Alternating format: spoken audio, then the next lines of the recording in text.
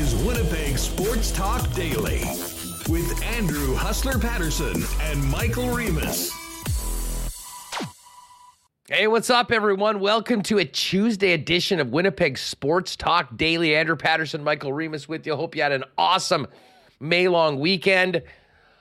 We've got a lot to talk about coming out of a weekend that included a lot of off-season turmoil with the Toronto Maple Leafs, some crazy games in the NHL playoffs and NBA for that matter, an amazing PGA championship, and so much more to get to. Of course, Bomber training camp continuing. I'm really looking forward to catching up with our pal Joe Pascucci in the first segment coming up in 20-25 minutes. Scooch is actually working out at the Hockey Hall of Fame. And this is anyone that knows Joe or follows his Twitter feed from all the great video archives he has from his incredible career as the sports director at Global and CKND here in Winnipeg will know that it almost was meant to be that Joe would be working in doing archival stuff at the Hockey Hall of Fame. So wanted to talk to him about our old pal Paul Maurice being one game away from going to the Stanley Cup final and his thoughts on the upcoming Bomber season. I'm also very interested to hear about what he's got cooking over at the Hockey Hall of Fame. So we'll do that, and then it'll be hammer time. Jeff Hamilton from the Winnipeg Free Press.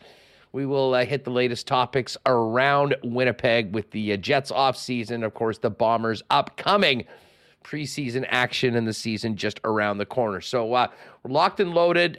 We will talk a little Assiniboia Downs. Opening night was last night. Big night for Remus in our head-to-head challenge. And got a chance to take in the Goldeyes on the weekend as well. We'll let you know some of the observations from the ballpark from yours truly. And, of course, Fish are back for the next 3 days as well.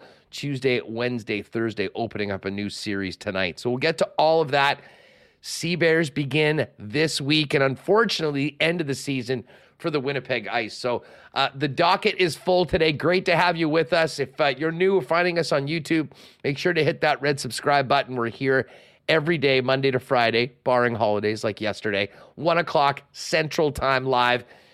And you can also get the audio version of Winnipeg Sports Talk in your feed by simply subscribing wherever you get your favorite podcast. Search Winnipeg Sports Talk, and that'll usually be in your inbox just around 3:30 in time for the drive home if you work 8 to 4 or 9 to 5. All right, just before we get in to it with Michael Remus, got to thank the sponsors that make the show happen every day. Princess Auto, Cool Bet Canada, Breezy Bend, Aikens Lake, Little Brown Jug, BP, Royal Sports, Consolidated Supply, Nick and Nicky DQ Group. DQs are busy this weekend. F Apparel, Wallace & Wallace, Vita Health Fresh Market, Canadian Club, Manitoba Battery, Aquatech, Modern Man, the Winnipeg Goldeyes, and of course our friends at Assiniboia Downs that kicked it off last night. We'll go back to the post for night 2 of live racing this evening. Let's get it on. Welcome to everyone that's with us live on YouTube and chat, and welcome in Michael Remus to the show. Remo, what is up? How was your weekend? It's great. I know, look, officially it says summer starts June 21, but I think it's here, May long. Summer kickoff, right? Fire with the barbecue, clean the deck, get all set, man. It was an awesome weekend. Dinosaurs? Was it I went to dinosaurs involved? Yeah, I went to the zoo. Yeah, dinosaurs are out. So that's how you know they're back. That's how you know it's summer. You're right. Nailed it. I got to give a big shout out to the gang out of Grand Pines. Made it up the highway out to the lake for a little bit and got a chance to jump on the golf course. Great hospitality from our friends down at Grand Pines. If you're ever out in the Victoria Beach, Grand Beach area, definitely check it out. Had a great round. And yeah, the weather was great. Little smoky at times, but all things considered, that we've had May-long weekends that have had snow on the ground. So I think we will certainly take it. There's a lot of things to get to right off the bat, but it seems like it's been a week since we've been on the air, Reem. And I think back to Friday's show. And Friday morning was sort of dominated by the big news out of Toronto of Kyle Dubas leaving. And then Brendan Shanahan spoke after we were on the air. We'll get into this a little bit more later on, but were you like me? And I know people sometimes get triggered when we talk about the Leafs, but this story is so wild. I couldn't get enough information on what is happening to Toronto. And for everyone that thought the Jets would be the Canadian team that would have the most offseason interest with the potential movement of some star players. The Jets have company now because there is a lot of questions to be answered in Toronto about the future of the team. Austin Matthews' future now after Brendan Shanahan told Kyle Dubas to take a hike, proverbially speaking, on Friday. I'm so, I know there was, off-season drama here with the Jets and Pierre-Luc Dubois, and, last year we had the coaching search, Trotz Watch. The Leafs this year, man, I'm so all over this. Following, I was listening to the Athletic podcast with James Myrtle, Elliot Friedman doing a great job detailing what's going on over there in 32 Thoughts. Fascinating that you could go from one day, we're going to bring this guy back, and they're working on a contract extension. Then because of a press conference, you change your mind on a franchise-altering decision like that when there are big decisions for them to be made this summer. As you mentioned, Nylander and Matthews eligible for extensions, and also just the years of playoff failure for this team. But I think the Leafs, they're a great regular season team, have to figure out how to get it done in the playoffs. And I still think Kyle Dubas is a very good GM. Looking forward to seeing where he ends up. But it just, the way that it went down is so fascinating. And Brandon Shannon coming out on Friday while we were doing the show, detailing the whole process. Was incredible. And then Kyle Dubas coming out with a letter on his Twitter account today. So it's never ending there for the center of the universe. I know people who listen to this show going to be probably, as you said, what is it? We're going to get the in chat. What is this Leafs lunch? Talk about, how do you not talk about this? It's amazing. Yeah, and we'll have some time for it more a little later on, I'm sure. It would be interesting to hear from Joe, who is out there right now, just what the Leaf Nation's feeling like right now.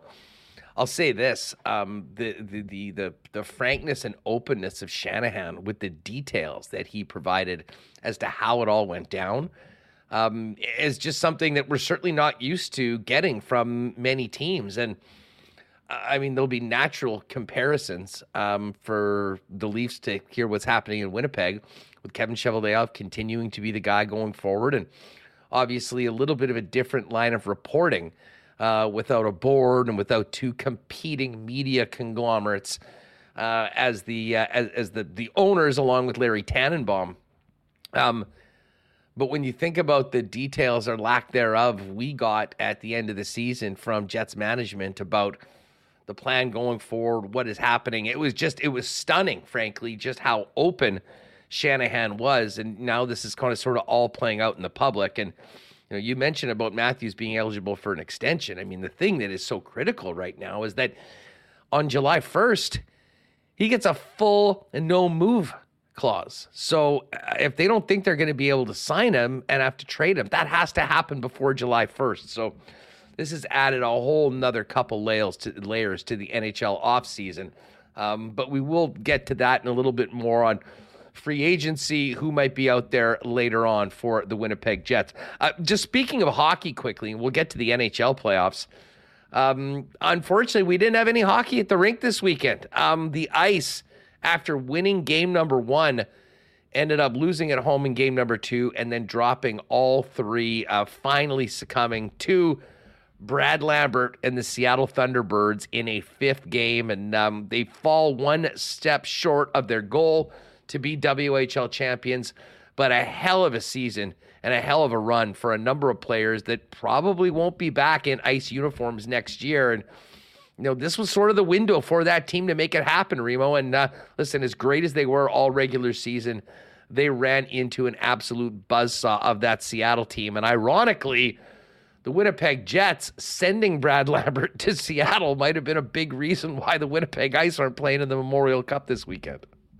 It's funny, I did notice that the Winnipeg Jets tweeted out, big congratulations to Brad Lambert on winning the WHL championship and making it to the Memorial Cup.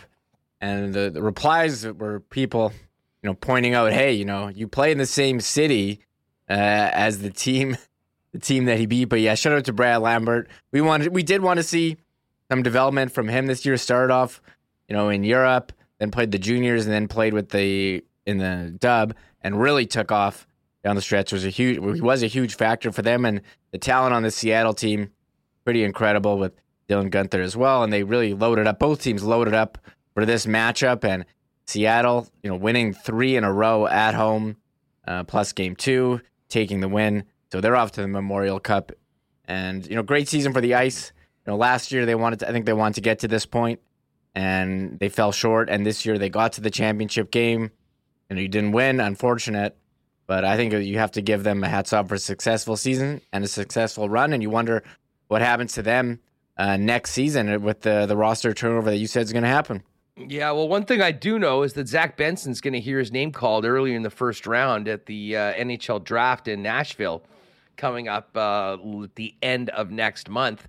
And then, a number of players, Geekie, McLennan, Savoy, in all likelihood moving on. So, unfortunately, this was the year for the Winnipeg Ice. And listen, they had a phenomenal season. They did fall just short in not winning the Western Hockey League championships. And I guess now that the season is over, certainly the conversations around that club in Winnipeg will be, what is the future of the Ice? Will they be here? Will they continue to play at the University of Manitoba? How does that look going forward? And, speaking of tight-lipped organizations, we have not heard boo from Matt Cockle, the GM, or really anybody from the organization outside of the actual hockey product on the ice for a long, long time right now. And I would imagine at some point this summer, there'll be some clarity as to what is happening, with this team. I guess I'm expecting them to be here next year. Certainly moving a club to an entirely new market. There's so much that goes into that. If that, and I'm not suggesting that it will, but I would imagine it has to be a possibility considering the arena situation. I guess if that's happening, it would have to happen soon. I have no reason to believe that is happening this year, but I do think there needs to be some clarity as to the future of the Winnipeg Ice, where they'll be playing, all of the issues around the club that really haven't been answered through the pandemic up until this point. It was all about the hockey, but now it's about business, and we'll see what happens with the Winnipeg Ice. Speaking of hockey right now, Reen, Paul Maurice, 1 game away from going back to the Stanley Cup final, a 1-0 shutout last night, thanks to Sergei Bobrovsky. And the Panthers, having scored only 6 goals in the series, are now 60 minutes, maybe more, away from going to the Cup final. What an incredible run for the 8th seed and the lowest seeded team by points in the Stanley Cup playoffs. Yeah, absolutely incredible. And I know there's going to be a lot of reaction here from Jets fans seeing Paul Maurice 1 year after walking away from Winnipeg, joining the Florida Panthers, and really coaching the hell out of that 8th seed. So he was the one he put in Bobrovsky, told him to be great, and he's been pretty awesome with his first playoff shutout yesterday. Both series so far, so incredibly tight. The first 2 games of each conference final going to overtime, and yesterday's game 3, a 1-0 win. I think it shows you how close these teams are, but the Panthers, they got Matthew Tkachuk, who had the 2 overtime winners, and, too good to celebrate with his teammates. Thought it, made it about himself by walking right off the ice. But Jeff Malott did it better. We all know that. Yeah, but hey, they're up 3-0, 1 game away. I don't think anyone predicted that, and I'm looking forward to the new Paul Maurice gif being him lifting the cup instead of the waving on the bench. It's going to be him lifting the cup. So get ready for that one to be explode. I think social media would break if Paul Maurice lifted the cup. And congrats to him and Jamie Compon on a great playoff so far, and we'll see what happens in Game 4 tomorrow. I would love, here's a why not question of the day for you for Not Autocorp, and hit us up in the comments. I'd love to know how people are feeling. Does this run of the Panthers in the playoffs change the way you feel about Paul Maurice's time in Winnipeg, or the end of the Maurice era, or when it happened? It's been fascinating having conversations about the Panthers and about Maurice with Jet fans over the last couple weeks, as the Panthers have sort of become more and more real as far as a legit Stanley Cup contender. Some will say, and the funny thing is, there's a lot of revisionist history. A lot of the people that are saying fire Maurice, fire Maurice, fire Maurice for a long time now are saying, well, it obviously wasn't Maurice. It was the general manager. It was the players. And I mean, listen, that's part of the fun aspect of sports talk.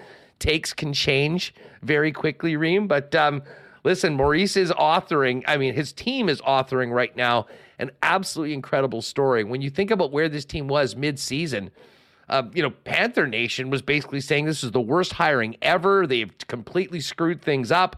People wanted him fired in Florida this year, in this first year of the contract. And they also thought that they probably couldn't do anything with Bobrovsky's dead contract at $10 million. And now Bob is leading this team to, within one win right now of the Stanley Cup final. It's absolutely incredible. These Carolina players are throwing their hands up. We can't beat this guy. Well, how are you supposed to score goals here? They're really out-shooting, out-chancing, and Sergei Bobrovsky, he stood on his head. You can talk about what coaching, and I joked in our Discord, I'm like, you've heard the saying, like, show me a good coach, I'll show you a good goalie, and Paul Maurice is making them, Sergei Bobrovsky is making them look great. He's covering up a lot of, errors, and he's been absolutely fantastic all playoffs. So I would think he's the leader for Conn Smythe if Florida were to win the Stanley Cup. And the idea of a Florida-Vegas Stanley Cup just seems so strange. I think it's got to be Tkachuk. I mean, as great as Bobrovsky's been, he didn't start the playoffs. And I mean, Tkachuk had back-to-back OT winners on the weekend and has been leading them in scoring. Listen, it's one of those two guys for sure. I think it's safe to say. We'll get to more of this in a minute. We got Joe Pascucci coming up. T. Conopoli with the super chat. Thanks for the super chat, T. Conopoli. Fire Chevy, hire the Hunter brothers, Mark as GM, Dale coach, and promote Bones to the director of hockey ops. There's a take. I'm sure you guys can all respond to T. Conopoli's thoughts on that in the chat as well. As I say, we've got lots to cover, but I'm really looking forward to our next visit out to Hockey Hall of Fame HQ with our pal Joe Pascucci. Before we do that, though, got to give a big shout out to our friends at Modern Man Barbershops, now with 8 locations in Winnipeg, including the newest locations on Pembina Highway and Plessis Road. And Modern Man Plessis is hosting a grand opening event this Sunday, May 28th. I was at the grand opening event a couple weeks ago for Pembina. It was awesome. It's 12 to 5 p.m. You'll get a haircut for $9 and proceeds going to the Prairie Wildlife Rehab Center. Plus, the first 100 people get a free lunch from their neighbors over at Crave Kitchen and Deli. You can visit their Instagram at Modern Man Barbershops for more info, but mark that down. Great deal. Little something to eat, great haircut at a great price for a great cause. Modern Man Plessis grand opening event, Sunday, May 28th from 12 to 5 p.m. Listen, we got summer weather coming up this week and all of next week. We're already feeling summer right now. Why not make 2023 the year you take the plunge with Aquatech? Visit aqua-tech.ca to design your own custom pool. Their team can provide on-the-spot pricing from designers as well as financing options that suit you. And whole home renovations start with Aquatech as well. With thousands of renos as their foundation, let them upgrade any space in your home. Aquatech is ready to make your reno dreams a reality. Learn more about design, pricing, and financing options at aqua-tech.ca. Well, May long weekend is behind us, but we are really, as I said, right into summer, which means motorcycles, golf carts, cutting the grass. Manitoba Battery's there for you. The gang of Manitoba Battery can get you hooked up with the right fit for your motorcycle at the best price. Or if you need a lawn tractor battery, you can get one with 280 cranking amps for $42 when you return your cord. That same battery's $30 more at the big box stores. And not only are they the best prices, but they're the most convenient. When you spend more than $60, Manitoba Battery will bring it right to your door anywhere in Winnipeg for free. To learn more, visit them at manitobabattery.com, and you can always pop by and see them at 1026 Logan Avenue. And just before we bring in Scooch, A big cheers to our friends at Canadian Club, Canada's favorite Canadian whiskey, and the official spirit of the Winnipeg Blue Bombers in WST. Won't be long before we're up, maybe meeting around the Rum Hut at IG Field. But in the meantime, you pick up Canadian Club at your local Manitoba liquor marts and take a look for Canadian Club and Ginger Ale premixed cocktails now in 473 milliliter cans at liquor marts and beer vendors around the city. All right, this is going to be fun. We've had Joe Pascucci on a number of times with us, but Scooch is now moonlighting at the Hockey Hall of Fame and joins us now from the TO. What's going on, Joe? How are you? I'm doing very well, and I hope the same for you. Yeah, no, listen, it's great. Show's going well. Lots of local things for us to talk about. Listen, we'll get to what you're doing in a minute, but I have to ask you, we've talked about Paul Maurice before, his role here in Winnipeg. Yep. What has been going through your mind as you've seen this incredible run by the Florida Panthers? Really, one toe save from Sergei Bobrovsky away from being out in 5 games in the first round, like the home team here, and now 1 win away from going to the Cup final. Yeah, what's that old saying in hockey? I'll show you a great coach, or show you a great goaltender, and I'll show you a great coach at the same time. I mean, Bobrovsky is my, Conn Smythe MVP for these playoffs.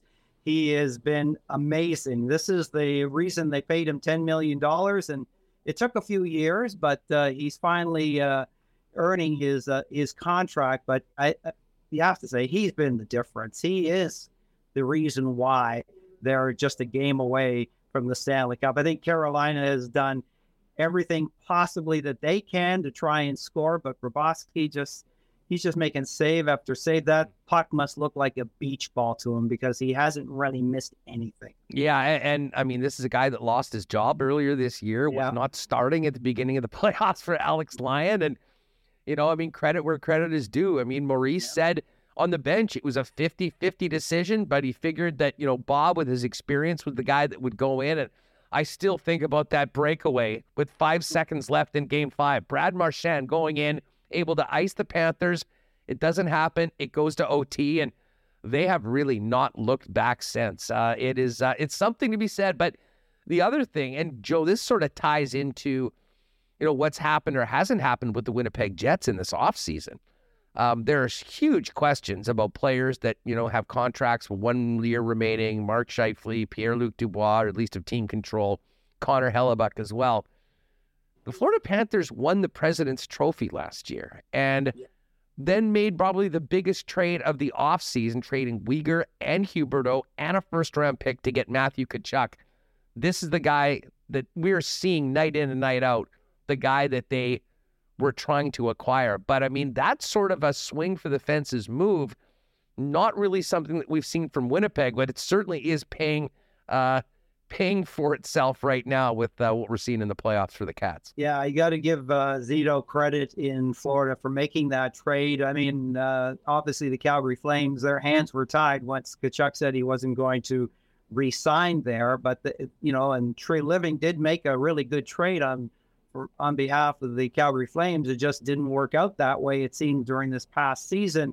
Huberdeau just wasn't the same player, but Matthew Tkachuk, what a leader. At times, though, he's been ineffective, but, at crunch time, he just seems to always be around the moment, with the 2 overtime goals. And, of course, he got an assist on last night's only goal of the game. And, he is just an incredible factor. He just imposes his will like his brother Brady does in Ottawa. They just seem to impose their will on the game, and they have such an astonishing effect, and I'm thinking, what if the Jets had not drafted Patrick Laine and had drafted Matthew Tkachuk? Where would this team be?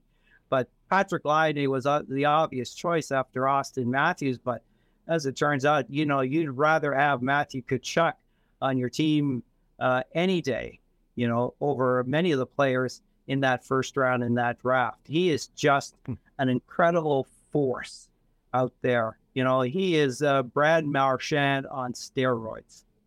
Yeah, he's got a lot of Brad Marchand in him. And, well, listen, and Marchand's a pretty incredible goal scorer as well. I mean, he really does it all. It's the attitude of Matthew Tkachuk, though, that I think that is, like, there's some intangibles. There's a lot of things that you can measure. There's a lot of things that there's stats for, analytics for. The one thing that there really isn't is that passion that guys play for. And Matthew Tkachuk, as I said, is somewhat of a unicorn, or a very, very small group. And this is the time of year that you see it. And, man, we're seeing it on a nightly basis right now. It really has been incredible, Florida Panthers. What do you make of the Jets situation, though? I mean, we talked about that big deal that Florida made last year. There is a lot on the table right now for Kevin Cheveldayoff and the Winnipeg Jets to, well, I'm sure they've figured out what they would like to do. How do you see this shaking out? And put it this way, in your opinion, Joe, what is the best course of action for the Winnipeg Jets considering all these seismic decisions they need to make? Well, I think, one of the best things, and I'm not sure I'm not the only one who says this, is trade Pierre-Luc Dubois before the season begins. We saw, his disappearing act in the playoffs, and especially in that final game to Vegas, and I think when Rick Bowness lashed out at the end of the game, he was talking about two specific players, and that was Pierre-Luc Dubois and oh my God, his name escapes me. Kyle Connor. Excuse me. How could I forget Kyle Connor? Those were the two players that just seemed to vanish in that series against Vegas after game one. Adam Lowry was obviously the best player for the Jets in that series, but they needed Pierre-Luc Dubois to step up. And in the two playoff series, for the Jets, the one against Montreal and this one, he was just not there. After the first game of the Vegas series, he kind of vanished, in my opinion. Listen, I've had this conversation with friends, and I'm sure I've said it on the show. I mean, how in the world was the same guy wearing the jersey that was Pierre-Luc Dubois in game number 1 of that series and Pierre-Luc Dubois in game number 5 of that series? I mean, even if you didn't know anything about hockey, I mean, you just watched that first game and then watched the 5th game, anyone would be asking, like, wait a second, is that the same guy? Because, I mean, and that's what's so frustrating, and I'm sure it was so frustrating for Bones. You saw what was possible when he's playing engaged at the highest level. He can be, a guy that is a real difference maker at the toughest times of the year. And then, I mean, just basically an absolute non-factor when you'd expect a team to be playing for their lives.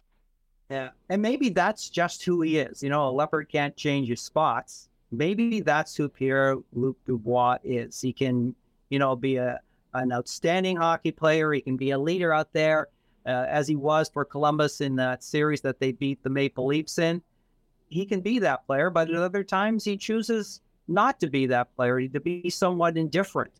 And so, I mean, I think that he could have been, and he may be, turn into the hockey player that we all think he is. But right now, he's just hot and cold too often to bring back for another season, and then eventually have to trade before the deadline, because he's not going to re-sign in Winnipeg. Yeah, that's certainly what we are led to believe.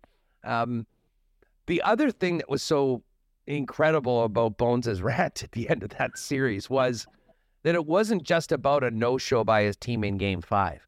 I mean, he couldn't help himself but to mention that it was the same crap that he was dealing with in the last couple months of the season. And I found that interesting that he would go there at that point. But to me, it wasn't just about Dubois and Connor and, their best players being so much better than their players in that game.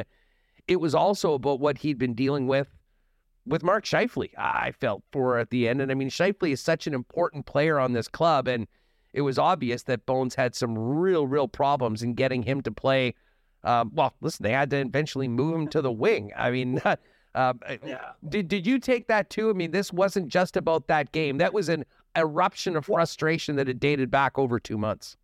Yes, and he had, I think, 2 previous outbursts after games. The one where he questioned the team's pride. You got to have pride, and I think there were two occasions where he lashed out after a game. Was it the Islanders game where that was supposed to be the bounce back game, and the whole team was a no-show?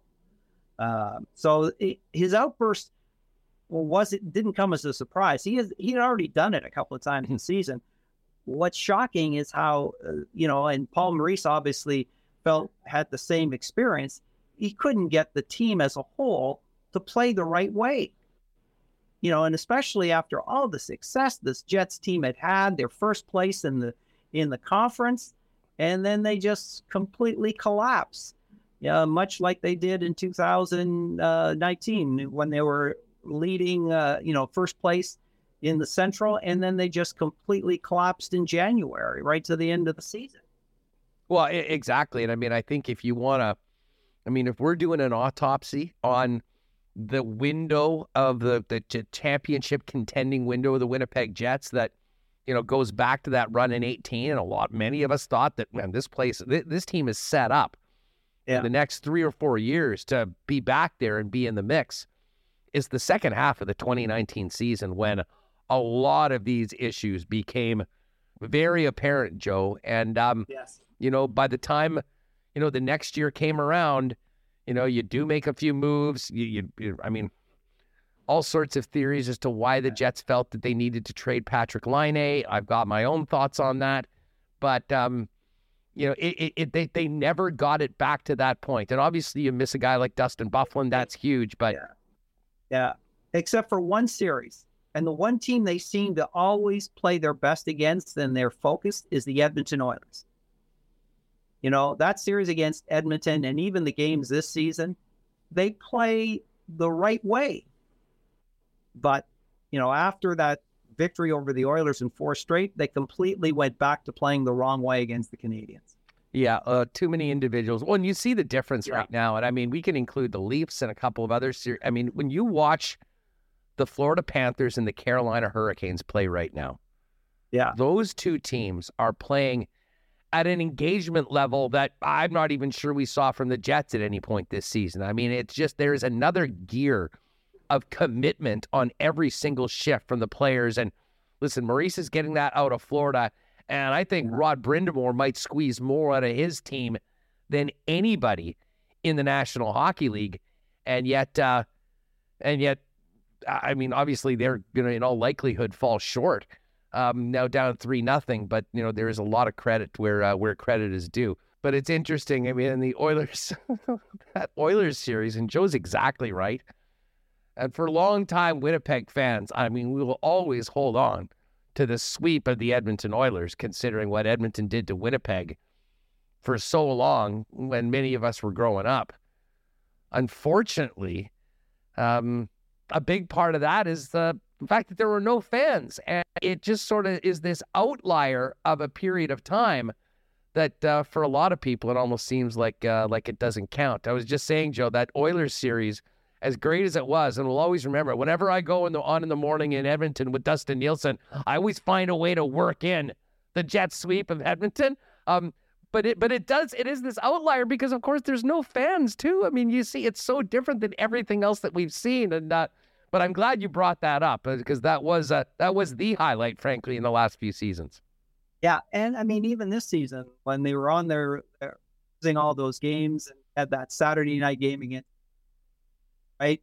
And Connor Hellebuyck struggled for the first 2 periods. But the Jets won that game 7-5. Hellebuyck came back to life in the 3rd period and was the Hellebuyck of old in that game. But that's the only team that they seem to really focus in on and play the right way for whatever reason. Maybe they just don't want to be embarrassed by McDavid and Draisaitl. Put your GM hat on for a minute. What are you doing with Hellebuyck? He is the franchise player, if you ask me. He's so important. He's going to cost a lot of money. Yeah, I listen, I'm sort of with you as well. Even if it's a Bobrovsky type deal, pushing $9.5, $10 million. Why not? You can't win without a goaltender. You can't win the Stanley Cup without a goaltending, right? And if the Jets are going to be, competing for a Stanley Cup, then they have to have goaltending. And if you trade Hellebuyck, then you admit you're in a rebuild. And Yeah, they say they're not in a rebuild. I'll say one guy that's pretty pumped about what's happening with Florida right now is probably Ray Petkow, Hellebuck's agent. Maybe the agent for Sorokin as well. Going, oh, you can't win with an expensive goalie? Actually, it's happening right in front of our eyes. But Hellebuck also has to play better, because I don't think we saw him at his best, in that series against Vegas, except for game one. I mean, he had his moments, but, he has to stand on his head more often. Hey, Joe, you're out there in Southern Ontario. No. What percentage of conversations over the long weekend revolved around the drama of the Toronto Maple Leafs? What a wild Friday, huh? Yeah, it's incredible. You thought that the Jets were the only dysfunctional team in Canada, but hey, here come the Toronto Maple Leafs. They're going to do it one better than Winnipeg. And yeah, I mean, Kyle Dubas last week with his press conference on Wednesday, and you knew something was up. And on Friday, the morning, I'm listening to the radio stations in Toronto, and they knew something was going to drop that day. There's just, it's the weekend, a long weekend. They're going to drop something today. And then, of course, you have the press conference by Shanahan, who has been a Kyle Dubas backer, because he let Lou Lamoriello go, Hall of Fame general manager, builder of hockey teams, is so that he could keep Kyle Dubas in the organization. And maybe he felt that, Dubas had betrayed him a little bit, asking maybe for more money, or maybe asking for more autonomy in decision making. So, and then, I know that, Dubas had said that he had no interest in, working for anyone else but the Toronto Maple Leafs. But apparently, I guess that he's going to interview for the job in Pittsburgh. That was quick. Yeah, things change quite quickly when you get a pink slip. Yeah, I really did. And again, I know some people, there was a lot of different ways you could have taken the initial press conference. I'll admit, and maybe I'm a bit of a cynic, I did think that a lot of that was posturing and maybe a little bit of negotiating in public. It's quite clear that, from Brendan Shanahan and potentially the board, they felt that Dubas overplayed his hand, and they've got a mess right now. I mean, they're talking about, and we're going to get into a little bit later on, some of the possibilities for that job. But, I mean, their franchise player, Austin Matthews, they need to figure it out before the 1st of July, because if he's not interested in sticking around, I'm not sure that they could possibly trade him before July 1st and get that clarity that he won't be there. But they're running a very, very risky operation going in. He's got a full no move on the 1st of July. It basically takes him right to free agency. And I'll say this, for all the platitudes and lauding of Kyle Dubas on the job that he's done, I don't think he did a very good job with negotiating those contracts. I mean, he got bent over by Matthews, by Marner. The one guy that they actually held out with was William Nylander. But they did give him close to what he wanted. Oh, yeah. So, with Marner, I mean, strategic release of the financial details. Marner wasn't signing. That kind of embarrassed Mitch into signing a lower contract. But, just south of $11 million. Well, it was lower than what he was asking for. and but I'll do his credit at the trading deadline this year with, hardly any cap room or space. He's able to get a lot of the players, a lot of quality players that, that you would have thought would make the Maple Leafs, Stanley Cup contenders, and many believe that it did. So it's just, but when your two best players, Marner and Matthews, aren't a factor, you can't win without your best players being your best players. Hey, Joe Pascucci's with us on Winnipeg Sports Talk. Joe, just before we talk about what you got going on at the Hockey Hall of Fame, it's been a bizarre, I don't want to say bizarre, but I mean, it's about the quietest Blue Bomber training camp I can ever remember. I mean, most of the usual suspects are back. The unfinished business tour will begin in a few weeks. You got Sergio Castillo came in for the kicking issue, which was the big topic in the chat all summer long. It's almost like, let's get on with it at this point. I mean, is there anything that is of interest to you from this training camp other than hopefully all the guys get through with it healthy? Yeah, and it's like, the gang's all here again. And I just hope that this season there's more of a challenge to the Blue Bombers during the regular season than there obviously was last year. Because, when you're winning as easy as they did on most occasions, you kind of lose your competitive edge. You don't, and for some reason, the last two Grey Cups, though they won the one against Hamilton, they really didn't have their A game as they had during the regular season. So I'd like to see more competitive games against the Bombers during the regular season. I mean, I think they should still win the West. This team is as strong as you've ever seen for the Blue Bombers, and unfinished business. That was the slogan in 2002 after the Grey Cup loss of 2001. So let's hope it's a different outcome in 2023, for the Bombers and unfinished business. But there's no reason why this team shouldn't go back to the Grey Cup another year. No, just like the team did in the 50s and 60s. I'm with you on that. The expectations are high, and I think especially with Nathan Rourke going down to the Jacksonville Jaguars, I mean, I think the BC Lions certainly on paper were the biggest threat to the Winnipeg Blue Bombers. Calgary always seems to be there. I mean, they'll just wake up and they'll be 11-win team and they'll be in the playoffs. What is next for Edmonton and Saskatchewan after real rough seasons is going to be really interesting, especially in Saskatchewan with that swap of Trevor Harris for Cody Fajardo at the QB position. I'm not a big Trevor Harris fan. So I consider Saskatchewan still going to struggle this year. Edmonton, they hopefully, for the sake of the league, they'll be better, because that's usually one of the strongest franchises in the Canadian football league. BC, yeah, Nathan Rourke, if he was back, I would definitely had put them as the Bombers' main threat for 2023. But I think the Bombers, with all the players they've got back, they are hungry to make amends for last season. So I think Bomber fans should look forward to another exciting season at IG Field. The East to me is fascinating. I mean, it is as wide open, I think, as we've seen in a long time.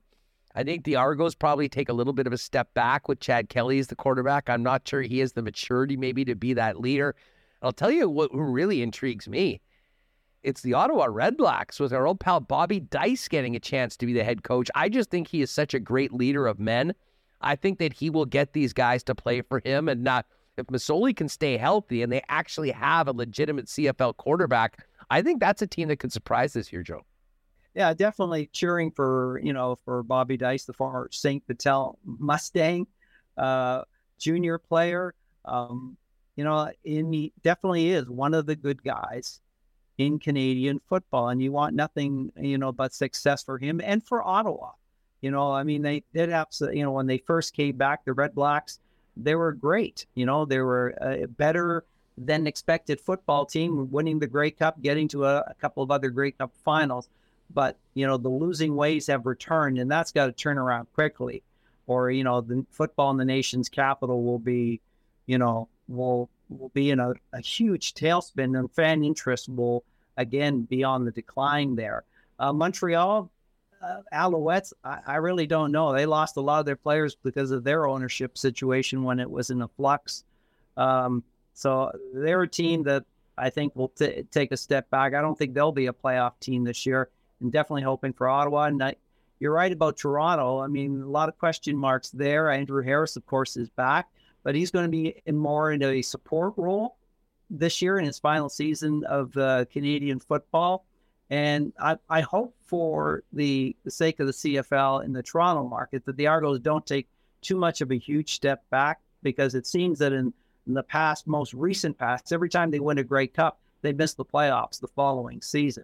And so that's not good. And you got to like Hamilton's chances with Bo Levi there. And I think Bo Levi has something to prove this season after what happened in Calgary. And I think that Hamilton, will be the number one team at the end of the regular season. Oh, Bo Levi is going to be carrying around an Andrew Harris-sized chip on his shoulder. I can pretty much guarantee that. Joe Pascucci's with us. Scooch, it was so great talking to you off air, getting you ready to come on and find out that you're doing some work at the Hockey Hall of Fame. You know, for all your incredible career and what you've done, it seems like you were put on earth to be in that office doing this. Tell us about it. Yeah, so I'm here at the Doc Siemens Resource Center of the Hockey Hall of Fame. It's at the Fort Performance Center. This is where the Maple Leafs have their practices, and all the visiting teams, when they have practices in Toronto, they come here to the Fort Performance Center. And so this is kind of a warehouse of all the huge amount of hockey artifacts that the Hall of Fame has. They can't all put them at their location downtown, so they have them here. And so my job is, they have this vast video, film, audio archive. And so I'm digitizing the video archive that they have and trying to digitize as much as I can. Like right now, I am digitizing hockey from the 1981 Canada Cup on Betamax tapes. For those of us who can remember Betamax. And the hardest thing was to find a Betamax player that actually worked. So we found one, and we're just trying to get through all these tapes from the World Championships going back to 1977 all the way up to the late 80s and get those digitized so that they're preserved forever. Speaking of this, let me just, Remus, if you can, let's play this clip that Joe sent us over. And this is this is a penalty shot from 1937? 1937, January 12th. It's the New York Americans against the Montreal Maroons. And taking the penalty shot is half ends. And this is how they used to do it. Think of a soccer penalty shot, and you'll see the puck.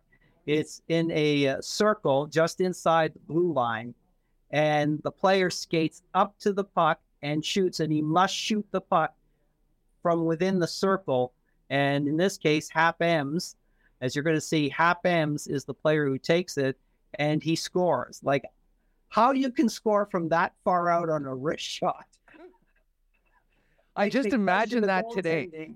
Yeah, like in today's day and age, even with the sticks, if that was a penalty shot today in the National Hockey League, what would the success rate be? 1%? 2% maybe? I would only imagine 2%. And maybe with a Bufflin slap shot, it might be higher. But so this was one of the tapes that I had to digitize.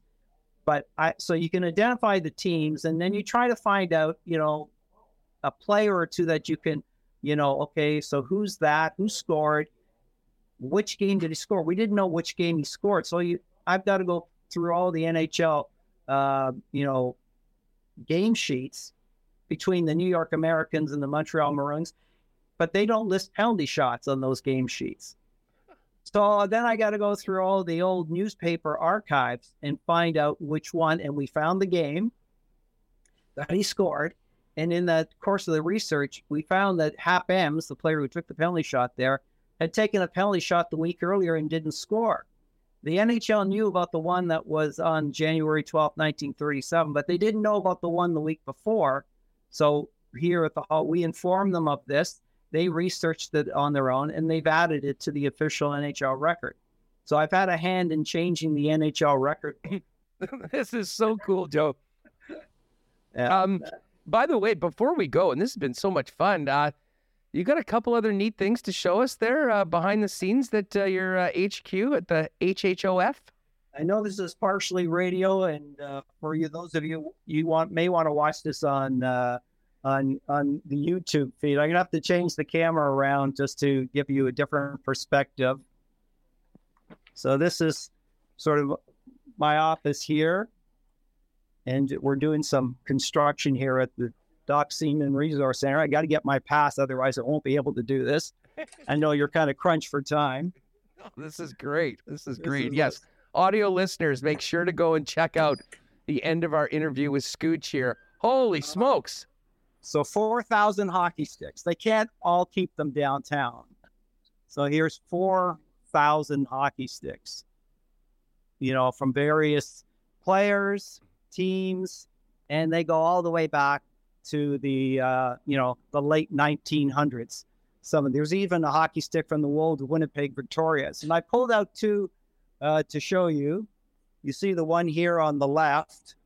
That is the stick that Stan Mikita used to score his 250th NHL goal, and obviously you can see the big banana blade curve on it. What a curve! So that is incredible. And then the stick here on the right, that is the stick that Darren Quint used to score the two fastest goals 4 seconds apart. So they're both here at the hall, and of course they get this moved into the displays on occasion, but they exchange some of the sticks downtown, and they bring them here, and they bring the ones here downtown. My God, man, the stories in that room, Joe. Yeah. This has been so cool. So cool.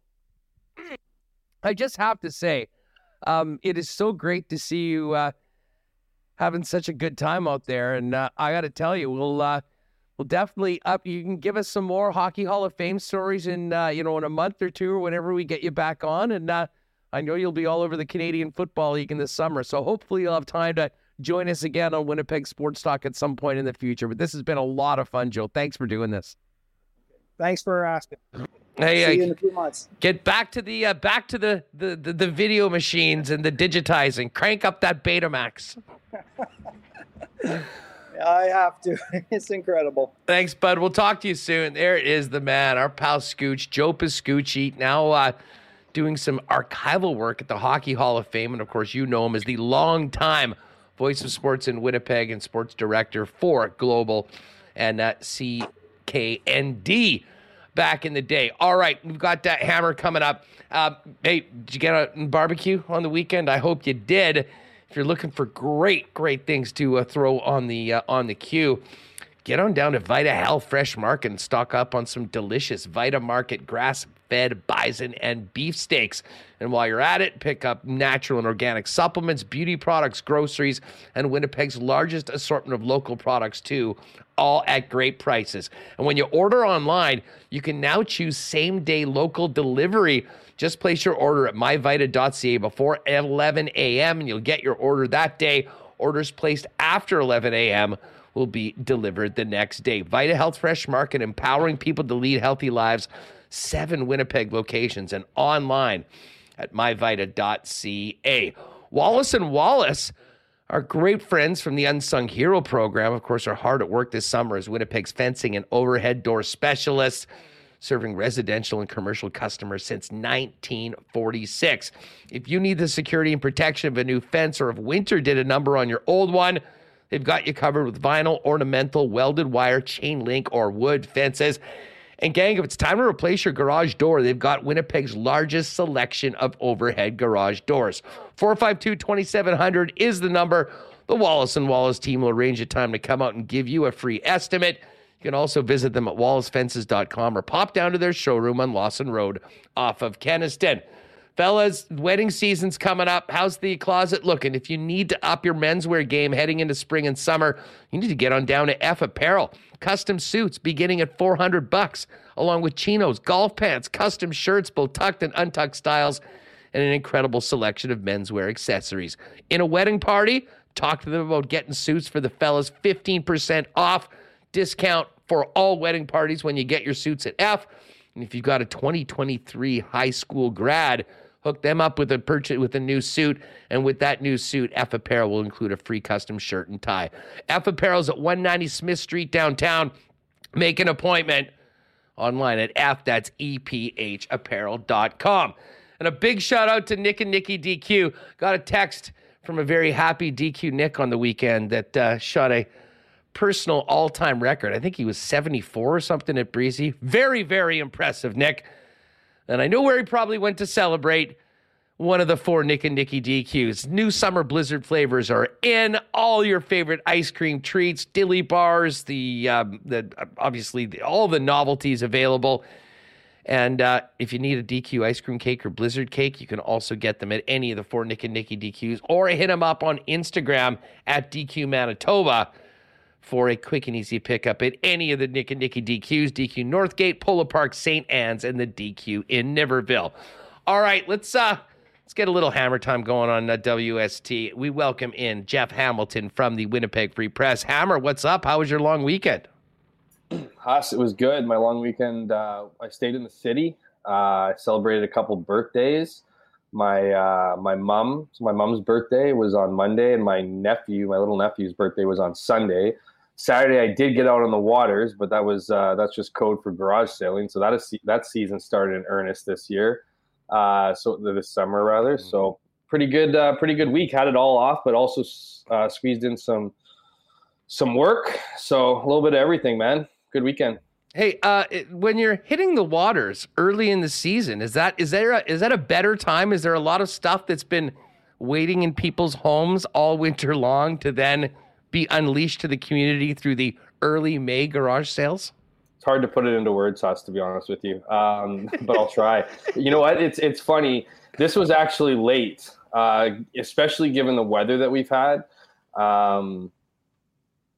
It usually starts in April. That's when people, that's when the hardcores get out there. And so you got to check Kijiji.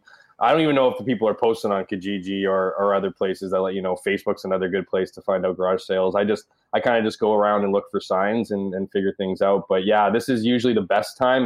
This has been like, there's another thing. This has been like a thing that happened over the last few years. It used to be, get out early on Saturday, get the best stuff. I don't usually go out on Sunday because most of the good stuff's gone, but Sunday is good for those who want to pick up deals. People are looking to get rid of their stuff. But my point in even bringing this up is Friday's the new night. There's like garage sales are now Friday night lights, we call it. So it's 4 to 8. It's not quite dark out. So, but it's that's when things get rolling. So I consider myself somewhat of a hardcore, but there's like hardcores who are out there, combing the waters, if you will, and Friday getting all the best stuff usually taken up. So the weekend's kind of taking a bit of a hit, but certainly glad to be back out there. It's a great place to be. Well, that's good. You can get it out on Friday because otherwise you got to behave yourself Friday if you want to be early bird getting the worm at the good sales on Saturday. Jeff Hamilton's with us. All right, great talking to you, man. We'll talk to just a garage sale update. Listen, I want to get into a bunch of hockey topics. I know you weren't out at the camp this week, but I mention the Bombers just because normally this would be a time where we'd be talking about all these big training camp stories. I'm not sure if I'm missing a lot or, are we just waiting for the season to get going, check out a little bit of preseason action and then fire it up for game 1 of 18? You know what? That's really what it feels like. It's just because, we've talked about everyone who follows the Bombers even casually understands that, this team has been, for the most part, been able to just return all its players, if minus a few here or there. So especially this year, with what they were able to do in the off season, bring a lot of people back. Obviously, bring in key additions like Kenny Lawler back into the mix to add to an already pretty good receiver group. They have their quarterback. They have their DNs. All these good positions, right? Their running backs in place. There's really no question. Sergio Castillo got signed. He blew up the whole narrative around, the kicking competition, if you will. And so it really does feel like a waiting game. Let's get these games started, especially when you compare it to other markets around the league, right? And, I wrote this in my CFL rundown column a couple weeks ago. I think it was a couple weeks ago. I don't think it was last week's, but maybe it was. The weeks are blending in. But even every team besides maybe the Winnipeg Blue Bombers have a question at quarterback.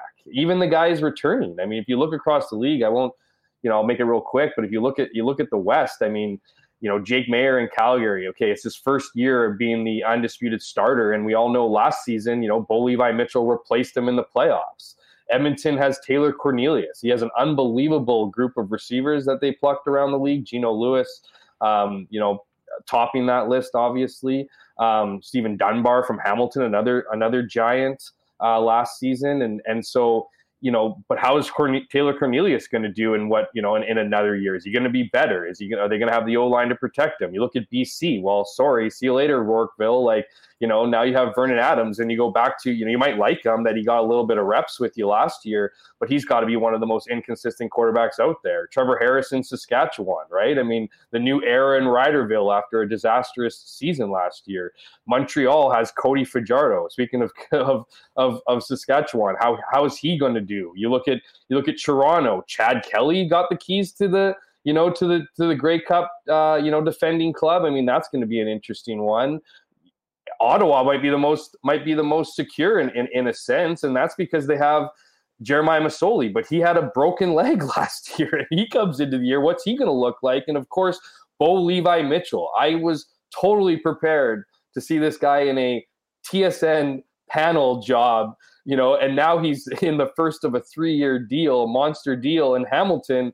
And, the narrative around him is that he's a gunslinger again. He was straight up replaced last year. So anyways, that's just the one quarterback position. And it's all roundabout way of saying it's just boring in Bomberville right now. And I think that's the way the fans like it after so many years of dysfunction. And it's no surprise that the Bombers are, the favorites again to go to the Grey Cup and potentially win their third in the last 4 years. I think we can all assume that Sergio is going to be the kicker. Will Leggio be on the roster, and will he be the punter? Great question. Look, it's all I could come up with. It's funny. He's in a competition, but it's an interesting competition because if Sergio Castillo is the kicker and the place kicker, I think we can all assume that will be the case. You don't go Canadian American, so they've already kind of trimmed off their American punters because it just doesn't make any sense. So it's a fight between Leggio and a couple global kickers, right? I mean, I'd have to recall their names here now, but I wrote about a couple of them too. It's just one of those, it's one of those things where you have to have either have a global or a Canadian there. So I think Mark Leggio is in a good position to become the punter here, but by no means is he a slam dunk, and it's going to be a competition. If he doesn't get his kicks, his punts, angled the right way and his kicks off well, I think there's a pretty short leash here. It's hard to say one way or the other, but the good news is we'll find out here sooner than later. And a lot of it will probably be determined about how they perform in a game, because as much as, they go out early in the morning, so we don't get to see them a whole ton during camp, because they want to be out there kicking with nobody on the field and obviously outside of actual drills that require returning, they don't get a lot of action in practice, right? So that battle's kind of being done quietly behind the scenes, but I think we're all going to get a good look at beginning this Saturday in Edmonton, the preseason, where those are live bullets, and we'll see who can perform under that kind of pressure. And I'll tell you what, I don't think Mark Leggio has the benefit of the doubt. I mean, if it's an even competition, I'm not saying he loses out, but I also don't think that he's necessarily the favorable guy in that position either. So again, we'll see what happens, but it's pretty funny we're talking about the punting role when it just kind of goes to show just the state in which the Winnipeg Blue Bombers are at right Training camp headline number 1, who's going to be the punter? That is good problems to have. Everyone else in the league, I think, envies what Winnipeg has going into this season. Jeff Hamilton from the Free Press is with us. Hammer, we usually are kind of focusing on the Bombers and Jets. Obviously, the Ice fell short in their championship series against the Seattle Thunderbirds, and we will get a chance to see Brad Lambert continue on in the Mem Cup this weekend. You're hearing anything on this team? I mean, we often talk about how tight-lipped the Jets are about things.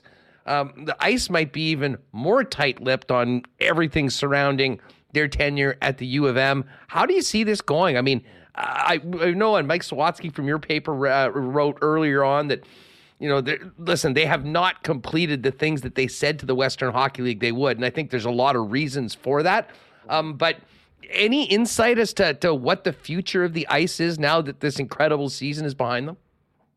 Yeah, really no other insight to add to it, but there are some things that I think you can point to and make an argument, or at the very least not be surprised that they're not here next season. And that is, when the Ice relocated from Kootenay, it was under, there was a lot of anger coming out of BC, right? Coming out of that market because they were taking the team and bringing them to Winnipeg. And there was arguments this was the plan all along. And, depending on who you talk to and who you ask, you get different answers. But the reality is the WHL approved the move because they believed in the ownership, led by Greg Fettis, obviously, that they would be able to build an arena, that they had the wherewithal, the property, the abilities, all those things, and importantly, the time frame to get an operable building, that reaches the WHL standards, which includes, several thousand people. I think the minimum is like 3,500 or 4,000 people, and that's the minimum. They were obviously looking for a 6,500 seat, arena plan. I, laid that all out prior to the announcement years ago now, and that it's supposed to be this beautiful development area of commercial. I think there might even have been, there's lots of, and it wasn't just for the ice. In fact, the ice were going to be a tenant in the building, right? They weren't going to be the prime, maybe they were the showcase hockey team, but this is supposed to pretty much centralize the minor hockey community in the south end of the city. And, there was a lot of plans in place, like twinning the highways out in Kenniston to make sure that there was, not a ton of traffic, that people could get in and out easily. I mean, this was the plan. So with that plan absolutely in the garbage can right now, there really is no end in sight. There is seemingly no light at the end of the tunnel. I know this group is confident in their ability to get an arena eventually, but it hasn't hit the timeline of the WHL. And the reality is the Ice can fight and complain about language. They took exception, obviously, to the word fine that, my colleague Mike Sawatsky, wrote about, and that every team got a lump sum on behalf of the Winnipeg Ice. Fine. Don't call it a fine. Call it a didn't live up to your promise tax. Because guess what? The Winnipeg Ice paid out to all those other teams because, they were only housing they weren't housing a big enough arena, and therefore the gate revenue weren't there. So the thing is that with all that up in the air, I think the WHL, is probably at their wits' end. I imagine, as you mentioned, pretty tight lips. I don't think this is something that's going to happen overnight. But it is something that if they can't get an arena deal done, they can't have a team here. So it just honestly, at this point, with everything you're hearing, with everything you're reading, it just feels like an inevitable move. But we'll wait and see. Anything can happen. And the other part is, I know I get a lot of emails from people saying, well, what about Canada Life Center? Well, no. Like Canada, first of all, True North is a competitor. Secondly, they already have the Manitoba Moose, so they're already working around two hockey schedules. To add a third team in, not only is that a tough sell, it's taking money away from your other properties, as well as the opportunity for True North to have concerts and other entertainment stuff over the winter. So that doesn't seem like a possibility. There's just not enough dates. At the end of the day, there is not enough dates. So you can ask Kevin Donnelly how challenging it is just to schedule Moose games in, and what that does to some of their abilities to, get concerts that they'd like to have in. Exactly. When you have that busy of a building right now. Look, they'll never say it, but the Manitoba Moose are a little bit of an inconvenience to that exact part. You know what I mean? Like, they would rather have a concert over a weekend than have 2-3 Manitoba Moose, games, financially speaking, obviously. And so, excuse me, I'm thinking that unless the Moose, and I don't think they're planning to relocate anytime soon, I know that they certainly appreciate obviously how close that team is for call-ups and whatnot. Yeah. But I don't see an opportunity for another team to come in, rent that ice until, as long as the Jets have both the Moose and the Jets playing there. Yeah, I mean, I was talking with some friends on the weekend. We were going back over old Jets and looking at careers and whatnot, and just thinking about, like, in 1.0 having the farm team in Moncton and then early on in St. John's. I mean, the expense, cost, and time it takes to get players back and forth. I mean, I think they realize that there probably is some losses as it comes to, maybe some events that they're not able to put on that would help the bottom line. But both for travel savings, I'm sure they are significant, but also just the operations of the club, having the team that close. Certainly there are some big benefits. We were talking with Scooch earlier. It was always thought was so the Jets were going to be the Canadian team that everyone was sort of focusing on with all the big questions. And then the Leafs just sort of roll in with that insane week, finishing up with Brendan Shanahan's presser on Friday. And now that entire organization is seemingly in, one of those periods that I think people will look back decades later as a key moment. I mean, what did you make of Shanahan's press conference and the fact that Dubas is out and now apparently, potentially, maybe even up for the job in Pittsburgh after saying it was Toronto or nothing last week in his presser? Yeah, my takeaway was clearly, Dubas overplayed his leverage. I mean, he obviously knew how much he was liked in that building. He certainly has a rapport with a lot of the key players in that locker room. But just to seem like the disconnect between him and Shanahan, right? We're led to believe that, they were incredibly, and they must have been incredibly close throughout their tenure, having to work so closely together. But it seemed like that relationship, seemed to have a little bit of cracks near the end, right? I mean, they weren't sitting beside each other. Jason Spezza was his number one guy. They didn't do their press conference talk together. Now we know why that's the case. Brendan Shanahan didn't want, he wasn't going to stop him, obviously, but didn't want Dubas to address the media before a deal was done.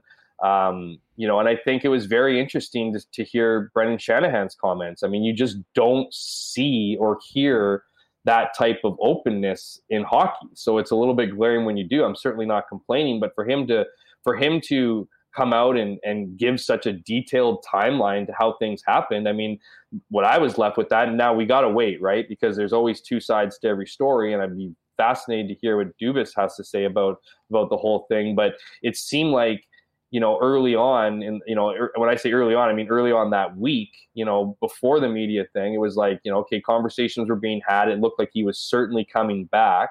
And then, days go by, he addresses things with the media. I thought it was pretty interesting. It's not all that surprising to hear, Kyle Dubas say about the impact on his family, and how much stress that would have been being the GM of the Leafs, and how much time and would have taken away from the family. I mean, that's certainly, I think that's pretty obvious. It was also equally interesting to hear kind of Shanahan talk about that being a little bit of his reasoning behind his change of opinion. I thought he hid behind this whole idea that Kyle Dubas, he at that moment, he needed to realize that Kyle Dubas may or may not be the Toronto Maple Leafs GM, or not want to be the Toronto Maple Leafs GM. Well, he got an email late Thursday that indicated he certainly wanted to be the GM. But the problem is the agent contacted Shanahan before with what I can only imagine was a contract that was way higher. Maybe not way, but certainly higher than the number that they were agreed on, or the ballpark in which MLSE wanted. And for Shanahan to wake up the next morning, drive down to his office and tell him with no uncertain words and no plan in place that he was not going to be the future of the Maple Leafs, while he was incredibly transparent, I can't help but to think there was some specifics in those emails or the asks or their conversations that turned things absolutely sour. And that's the truth that I want to hear. And I'm hoping Kyle Dubas is willing to share some of that tea, if you will. Yeah, well, I guess the other thing is we're seeing reports today that part of the demands of Dubas was that, for all intents and purposes, Brendan Shanahan maybe no longer really with that hammer when it comes to hockey operations. And listen, all teams are done differently. I mean, there's a very short line of operation from ownership to the general manager here in Winnipeg. There are a few more cooks, and obviously at some point that can really complicate things. The thing is the most complicated, though, for Toronto. And I compare it to Winnipeg. I mean, Winnipeg, at least, we've got a pretty good idea about what the situation is. Dubois probably gone. You've got to make a decision on Scheifele that I think they're intimately familiar with the pros and cons to it. Hellebuck with 1 year left, the guy they would love to have here long term, but is that the best move for the club? And then obviously looking to try to find a taker for Blake Wheeler. Those are all pretty clear issues right now that they're working on. What Toronto, I don't think, was anticipating, certainly not by what we've seen, was having this happen now, not having a GM and having just over 1 month to get clarity on a franchise player in Austin Matthews, and we'll include Mitch Marner at that point as well, because both of them get full no-move clauses, which can take them right to free agency on the 1st of July with no ability for the Leafs to move on from them. this in some ways could end up being a bit of a game of chicken. And there's a number of people that have said that, with how close Dubas was with those players, and frankly, with how those players and their agents had their way with Dubas when they signed their contracts, in my opinion, what does that do to their willingness to stay part of this thing going forward, not knowing who the guy that's going to be calling the shots is? I mean, as fascinating as this next month or so is going to be for Winnipeg, I now put the Leafs right in that category as well, and it really could go a number of different ways. Oh, and they'll have way more eyeballs on them. That's the worst part. I mean, to your point about Austin Matthews, it's a fascinating timeline because we're looking at 5 weeks before before July 1st, and so not only do you have to hire a new GM, okay, you then have to figure out who your head coach is. So is Sheldon Keefe sticking around? Probably not. I mean, he was a big Dubas guy. Obviously still has 1 year left in his contract, but the Leafs have been very clear that the new GM will be will be making the decision on the new head coach. So now you have to hire a GM. He needs to decide his, the future of Keefe, whether he stays or they hire somebody new.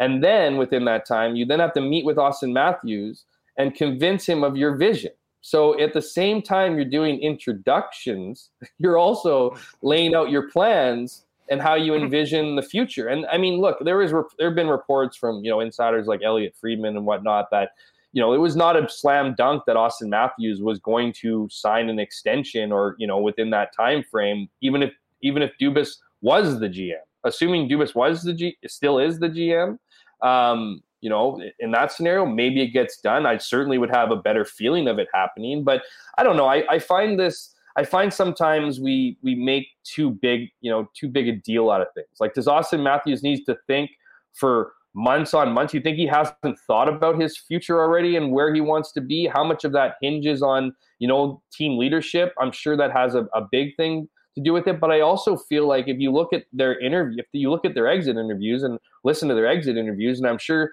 Brendan Shanahan was doing this, they all seem like they were incredibly down to come back. They all want to be winners in Toronto, and they got a very, very small taste of it by winning that first round this season. But I think there's some unfinished business there. I don't know how many players want to leave Toronto after an era and be like, this is what we achieved. We got one series win in our core, and then we got bounced pretty early the next round. So, to me, I think maybe it's not a great thing to budget on or to bank on as leadership, but I do think there is some unfinished business there, and money talks, man. I mean, people want to be in Toronto.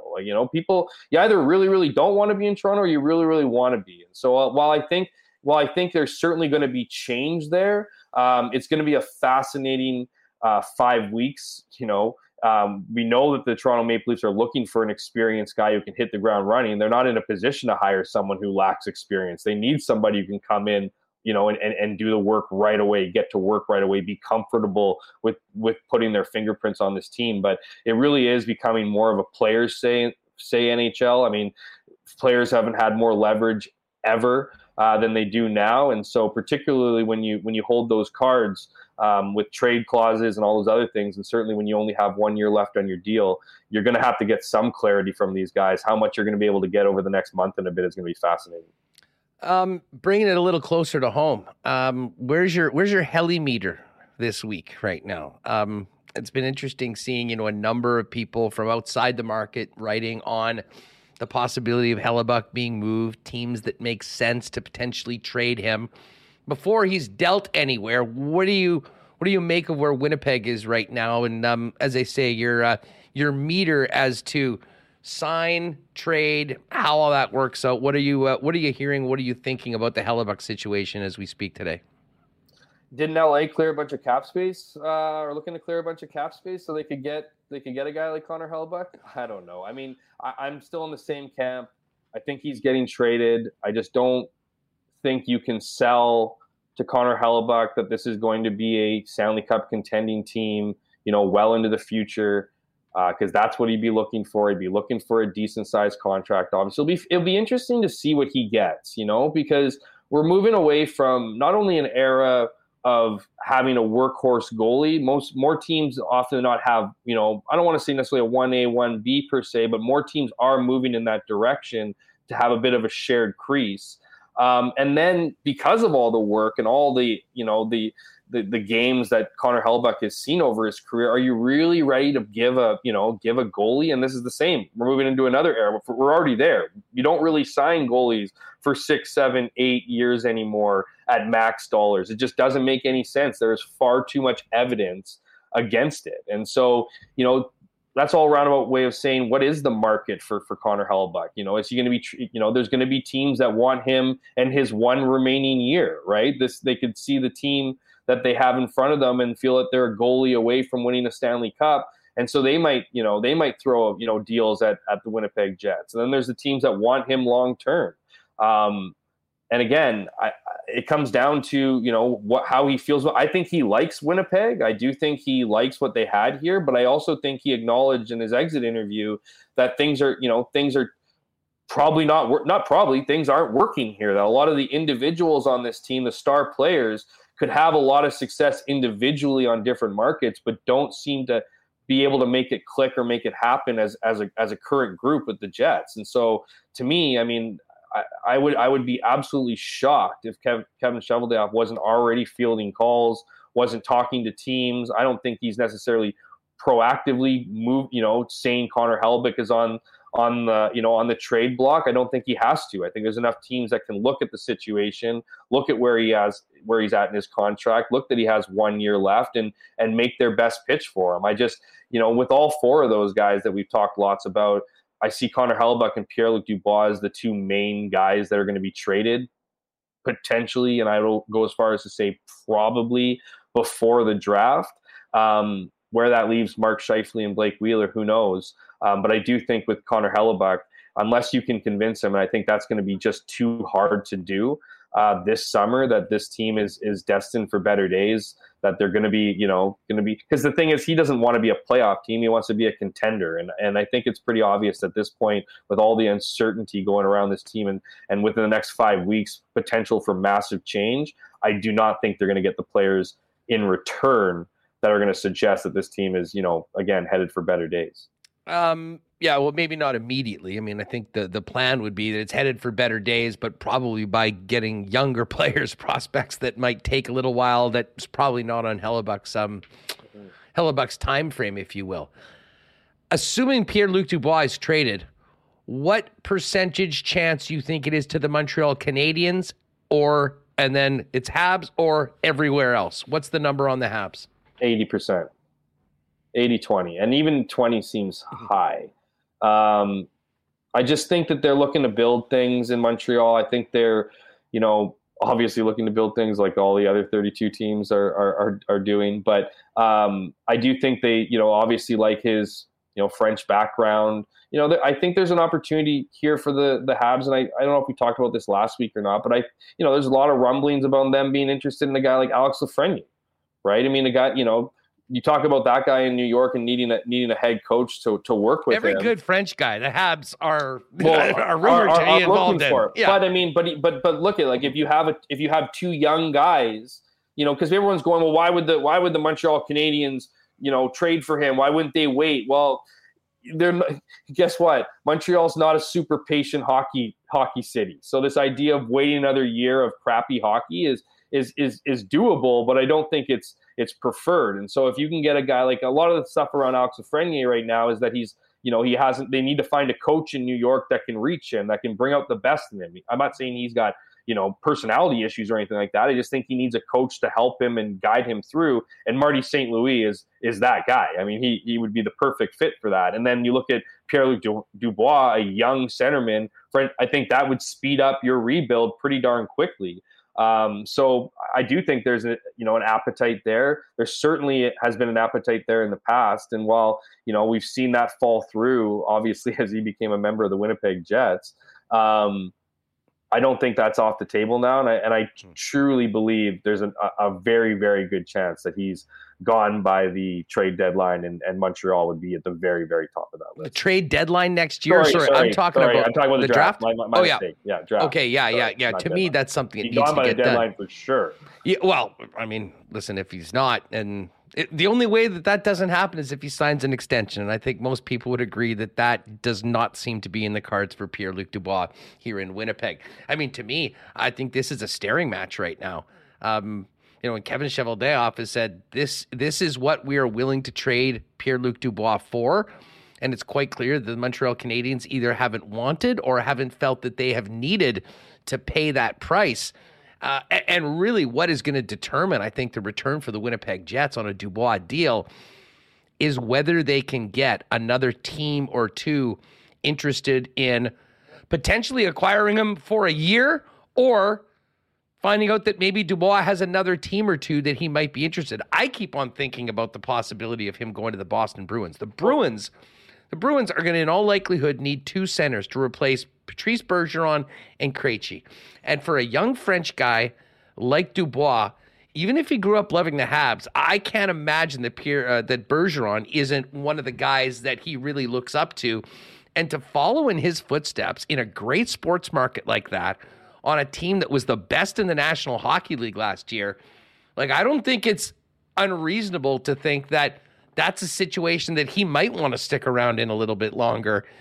And when you think about the Habs maybe procrastinating getting this deal done, and all of a sudden having a team like Boston in the mix, where if all of a sudden he stays and then you're dealing with him 6-7 times a year for the next however many years, that would be a beautiful, beautiful outcome from a Jets standpoint right now, if you feel that you're sort of being held hostage by the Montreal Canadiens. But LA, I mean, there's some other teams that need center help and depth that I think would have the possibility of keeping him around. Would take a young centerman in his early 20s, right? Especially one with, and I know there was some, look, as unique of a game that Pierre-Luc Dubois has, he certainly is your modern day power forward, right? He's the kind of guy and I use Adam Lowry as an example not because I think they're in the same tier whatsoever, but he's the kind of guy that if he's not scoring points, he can do something else to have a positive impact on the game. The Jets have far too many players, a la Kyle Connor, a la Mark Scheifele, a la Nikolai Ehlers, that if they're not scoring points, they're really not impacting the game on a positive, they're not getting super physical. They're not doing other elements of the game that bring a positive outcome to your team. And so, but I think what's interesting about Pierre-Luc Dubois, and I don't think it's been talked about a lot, is I'm curious, and this happens when it comes to trades and needling for the best deal or whatever. I'm very curious about the health of Pierre-Luc Dubois. And how it stands, and because when you get these trades, because there's physicals, right, in the summer, in the off season, a lot of the trades, I'd be curious to know what the results of a Pierre-Luc Dubois physical would be. We know he has some hip issues, some hip injuries, and I'm not saying that would be enough for, say, Montreal Canadiens to, not want to complete a trade, but it might be enough for them to be like, look, he's banged up, he's injured, we want a different deal for it. I mean, we're talking speculative here, obviously, with deals and stuff, but I do think that his health status is an important one. It's a particularly important one for teams who want him for a year. Because if he, Pierre-Luc Dubois, you could go as far as say he barely practiced last year. He had a lot of maintenance days, right? I mean, he had a lot of, even in the playoffs, he wasn't, he wasn't out for regular practices. He missed morning skates because of this lingering hip issue. And so just how serious is that hip issue? How much is it going to affect him next season? Those are the questions I would certainly be asking if I was a team outside of the Montreal Alouettes and was looking for him as, if you're the Boston Bruins, as you say, Huss, if you want him for 1 year or you feel like you can only get him for 1 year, what's that year going to look like? So lots of questions up in the air, but certainly we're going to get some answers here. And hopefully sooner than later, hopefully within the next month. Yeah, I still do wonder what other listen, I think GMs realize, and if you've got a good veteran coach in a good room that you can kind of bring him in, and I would almost say the same thing about Scheifele. I mean, to come in, you're not leaning on him to be the guy, but a guy that can play at a very important role, that can do the things he does well, but have the culture dictated by other players in the room. I think that's the perfect scenario for him because, I mean, if For I'm a Pierre-Luc GM, Dubois? yeah. Interesting. Well, listen, I would have said that about another Mhm. high-end Jets center. I don't know if I would say that about Pierre-Luc Dubois. Well, Scheif, that's what I said. I said Oh, I'd you said almost Scheif. say Okay, I said both of those, but I mean, I started with Dubois, and part of the reason is that if you're like, I just still can't get over how different Pierre-Luc Dubois looked in game 1 of the series against Vegas, where he looked like the most dominant player, like the guy that the Jets traded for, the best case scenario of him, and a guy that, well, I saw his jersey out there, but I'm still stunned that that was the same player wearing that jersey in game number 5 when you would have thought that this team was playing for their lives. I mean, it's hard to wrap your head around that from someone that watches every single game. And I guess if I'm a GM,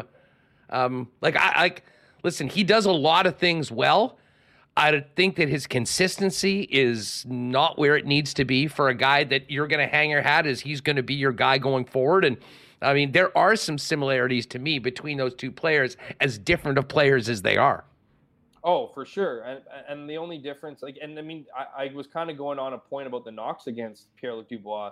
Yeah, absolutely. I mean, the shift in Columbus, I not quite put it up there with that, but there was a couple shifts in game 5 that, Pierre-Luc Dubois, as you mentioned, did not help his cause for being a committed guy. But I look at that, and it's hard to say what was affecting him by game 5 of that series, right? I mean, again, he's had a lingering issue. He didn't practice, in Vegas that leading up to that week. Didn't really practice all playoffs. Didn't go, was not there for the morning skate. I mean, this was a guy who was clearly nursing something. So maybe that played a role in all of it. But I certainly look at Pierre-Luc Dubois' tenure in Winnipeg, and I see far more examples of a guy who gives a crap than a guy who doesn't. And obviously, of course, you want that to be heavily favored in the give a crap part than the not. But I did see, I mean, in that entire year where the Winnipeg Jets were just, a disaster, where they missed the playoffs by 10 points, the one consistent guy night in and night out was Pierre-Luc Dubois. And so, and to your point about, I think a guy like Mark Scheifele would benefit from being behind the scenes, being a quieter part of a leadership group that didn't involve having him wear a letter. Because I think I really do think, like we talked about Blake Wheeler and the burden of having the C. I mean, there's a burden on Mark Scheifele being an A. He clearly is not interested in, being accountable through the media to the fans. He doesn't like doing media much at all. Certainly has some issues with coaches and stuff like that, and is probably not the greatest example for his teammates on how to conduct himself. But he's a terrific hockey player that if you put him in the right culture in the right circumstance could probably flourish. He already proved he's a 40-goal scorer this past season. He's been a point per game guy for the seasons prior to that for the most part. So he's got a lot of upside to him. It's just, how do you put him in the right scenery? And the reality is that Mark wasn't like this the entire time in Winnipeg. This is, it's obviously weighed on him as being a Jet. And I think he would really benefit from a change of scenery. I don't see it as much for Pierre-Luc Dubois, but the problem is Pierre-Luc Dubois, I think, wants different, right? I think he wants to be in a bigger market. I think he wants to be in a city that he can explore, with his partner over the weekends and get into all the other hobbies and interests that he's in. If that's not Montreal, that's somewhere else. And so there's a couple different reasons for why these guys would benefit in other places. They just aren't necessarily all aligned. Hey, Jeff, before we go, the one thing that honestly has been probably our biggest topic last year that hasn't changed much, but is on the back burner when we're talking about your top 2 centers and your franchise goalie, is the blue line. What do you think the future is for Logan Stanley, Ville Heinola, and Declan Chisholm with the Winnipeg Jets as it pertains to next season? It's an interesting question. If we go based on what we saw last year, I don't know. And I know those people who love Ville Heinola. It's not my decision. It's not my say. It's not like, but it just doesn't look like he's in the top 6 or 7 depth chart. And until they move a guy like Logan Stanley, who, clearly asked for a trade last year, he doesn't see himself in the mix. He doesn't view himself as a 7th defenseman who's getting in and out of the lineup. But we've also seen the Winnipeg Jets be reluctant to give guys their wishes, their trade requests, right? If it doesn't benefit them. And the reality is that, I get emails all the time being like, what could the Winnipeg Jets get for Logan Stanley? Clearly not that much, or clearly not to the, to the benefit of the Winnipeg Jets, or at least not to what Kevin Cheveldayoff thinks, because it's not like they haven't tried. He's been the guy that, has been a sprinkle in on potential deals, stuff like that, but they just haven't panned out. The value of his is not super high, and whether the Jets are just unwilling to accept, moving on from a guy they drafted and traded up for in the first round, this organization isn't exactly one to admit its faults, clearly. So maybe that's kind of keeping it up. I really do see a situation that if they cannot deal a guy like Nate Schmidt, and I know a lot of people want Nate Schmidt gone. He's got what, 2 or 3 more years left on his deal. That's pretty expensive price tag for him. Maybe a team would want him, but they certainly would not probably swallow the entire contract. So the Jets, we've seen in the past, have had, been adverse to, paying for players that aren't on their lineup to swallow any of that money. That will depend, but barring an opening, I could easily see a Declan Chisholm and a Logan Stanley sharing the 7th defensive spot. That might not be ideal, but I don't think you can have those two guys in your top 7, because the last thing you need is to have a Johnny Kovacevic situation happen again, where you're just giving away a guy for nothing. So we'll see what happens. That was the big thing, or the number one item on the to-do list last summer.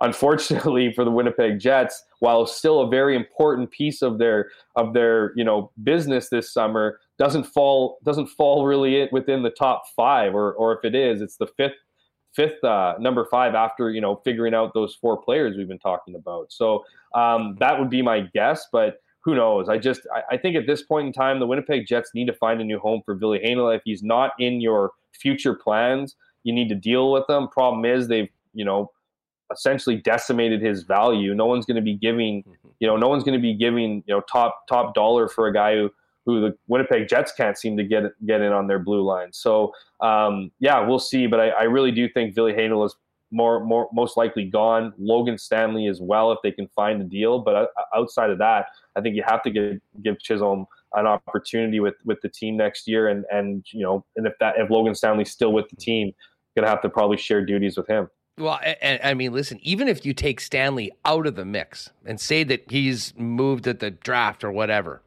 even with Stanley not there, Dylan Sandberg needs a contract. He's a restricted free agent.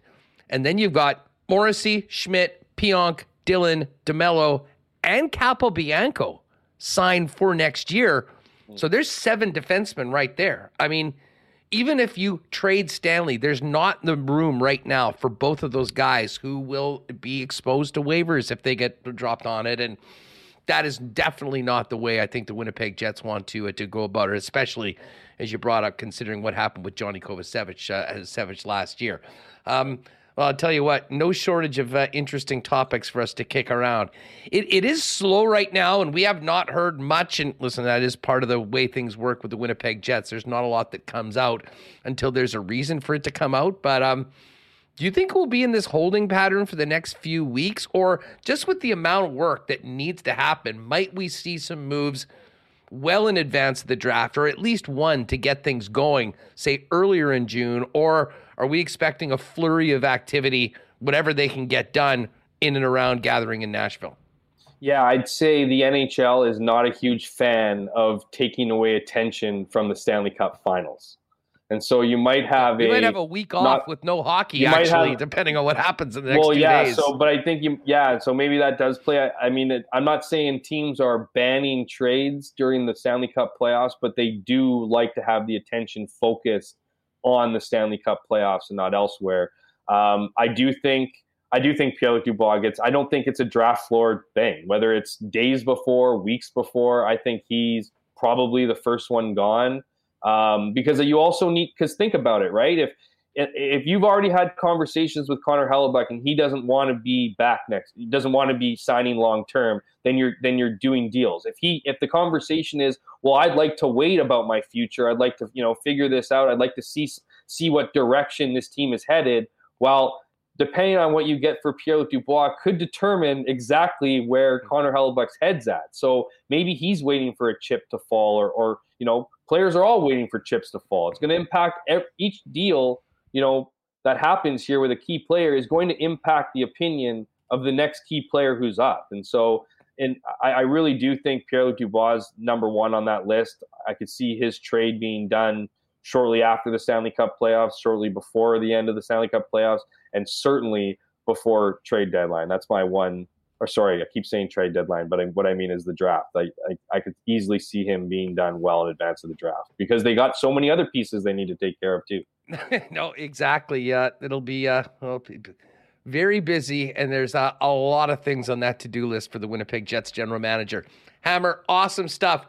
Next Monday, if you get any great treasures when you're hitting the waters, I'd like you to maybe show off something from whatever you pick up next week on your visit. That could be something fun we can do after the weekends when you join us early in the week. Yeah, let's maybe do it when Scooch isn't bringing you behind the scenes of the Hockey Hall of Fame. It just feels like a little bit underwhelming. I know people are excited about my garage sale adventures, but just something tells me that giving them a sneak peek behind the overflow, if you will, of the Hockey Hall of Fame versus Jeff's junk, I call it, over the weekends might not be aligned. But certainly appreciate being on. We will do that moving down the I'm going to tag along with you one of these days. We'll get some good. That's a great content opportunity, to be honest with you. Huss and Hammer, with that Jeff's junk hitting the waters with Huss and Hammer. Right? Right on. Makes a lot of sense. We got to make it happen. Have a great one, man. Thanks for doing this. Thanks, Ryan. Take care, my man. Good stuff. There is Jeff Hamilton. Give him a follow on Twitter at Jeff K. Hamilton. You can check out all of his work over in the pages of the Winnipeg Free Press. Well, we did hit Bombers. Of course, training camp continues. We've got preseason action coming up. CFL preseason actually began yesterday with the Elks and Stamps going at it. Of course, we're ready for Bomber season, and we're ready for those Princess Auto tailgate parties before each and every game at IG Field. Princess Auto, proud sponsors of the Bombers and WST, and the place where you'll find the best deals on the most unique assortment of tools and equipment around. Everything you need to complete the projects on your list or start something new is at Princess Auto. Panet Road, Portage Avenue West. There's the 2 Winnipeg locations.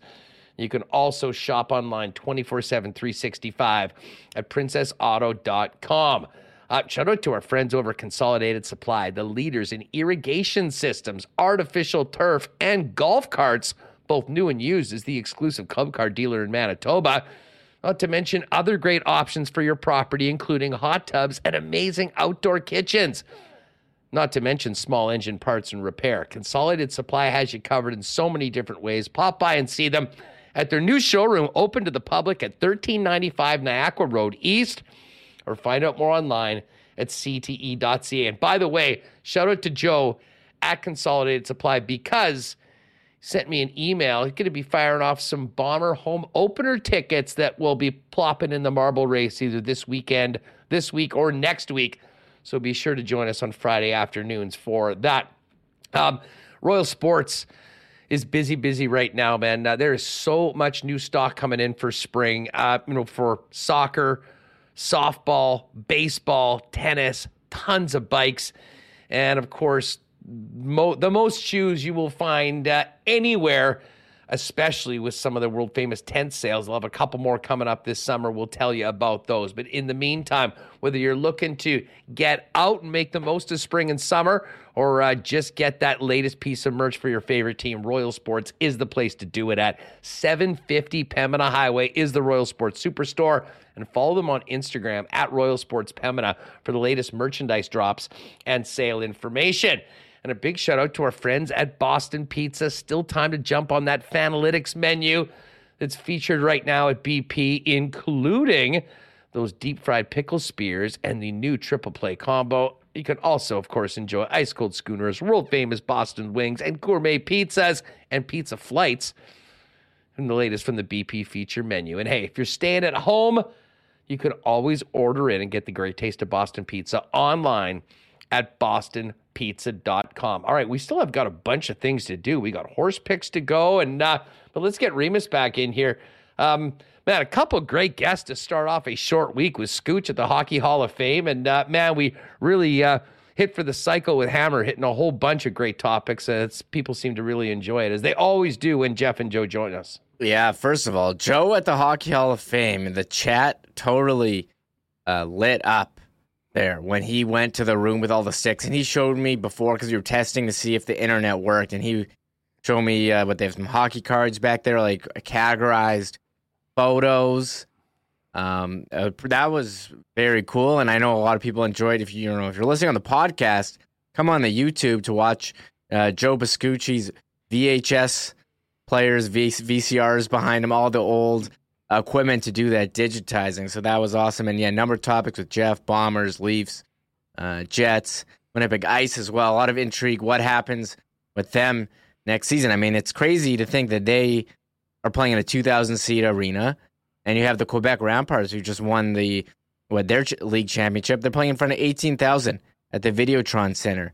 I mean, I know the different leagues, one's the Q, one's the Dub, but I mean, still, I don't know what you do with the Ice here going forward, but they did have a fantastic season, and we'll have to see if anything happens there with them for next season. As far as the Jets, I know I'm going to the buffet.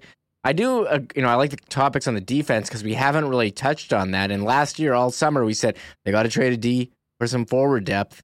They did not do that and lost Johnny Kovacevic, who played a great role. He played a role with Montreal in their starting lineup.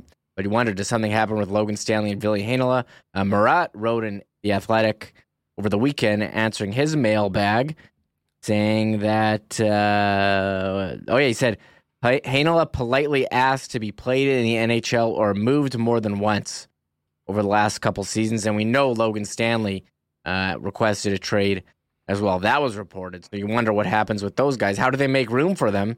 They have all these veterans in there with big contracts. Was the same way. And, basically said he ripped his ass open for the team. I believe that was the headline that we saw it from the German newspaper.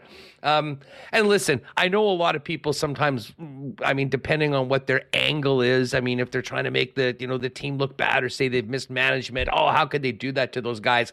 Folks, listen, I worked long enough in the American Hockey League to know that go to every single team in the National Hockey League and go to their American League affiliate, and there's 2 or 3 guys that think that they should be playing in the National Hockey League, and they're not getting a chance. That's just the way things work. However, at a certain point, you need to make decisions on these players. And I think the Jets are going to be forced into those decisions coming up when it comes to Heinola and certainly Declan Chisholm. And from a Jets perspective, I'm not sure that they felt that Leon Gavanka is an NHL player. And listen, I know enough people that spend a lot of time watching the American Hockey League and thinks that Gavanka, is definitely a very, very good AHL player. Not sure that he translates into the NHL. Now, if he gets his chance somewhere and makes the most of it, he'll have an opportunity at some point to make people that didn't believe in him look bad. But as of right now, he's just been too far down on the ladder. And listen, Johnny Kovacevic was a similar way. A very important player on the Manitoba Moose, but a guy that I think when the Jets were looking at their top defense prospects, didn't think that he was right there. And listen, if they knew they were going to put on waivers and get picked up for nothing, I'm sure there would have been some sort of an attempt to get some sort of asset back, and that didn't happen. So, asset management is what it comes down to, and there's a ton of very interesting asset management conversations we'll have when it comes to the players within the team right now, and of course, so much of that also to do with potential trades of those members of the Winnipeg Jets. Hey, I got to do a quick golf report for our friends at Breezy. Breezy Ben, of course, Breezy looking great right now. Shout out to Craig and the staff there for getting it ready to go so early in the season. It's just looking absolutely fantastic. If you're thinking about getting on the waiting list for next year to make it a long-term home for you and your golfing family, go to breezyben.ca or give up pal Corey Johnson a call for more information on that, as they're packed for this year. But man, what a weekend at Oak Hill for the PGA championship. And the big game hunter, Remus, Brooks Koepka, back on top, wins his 3rd PGA and 5th major.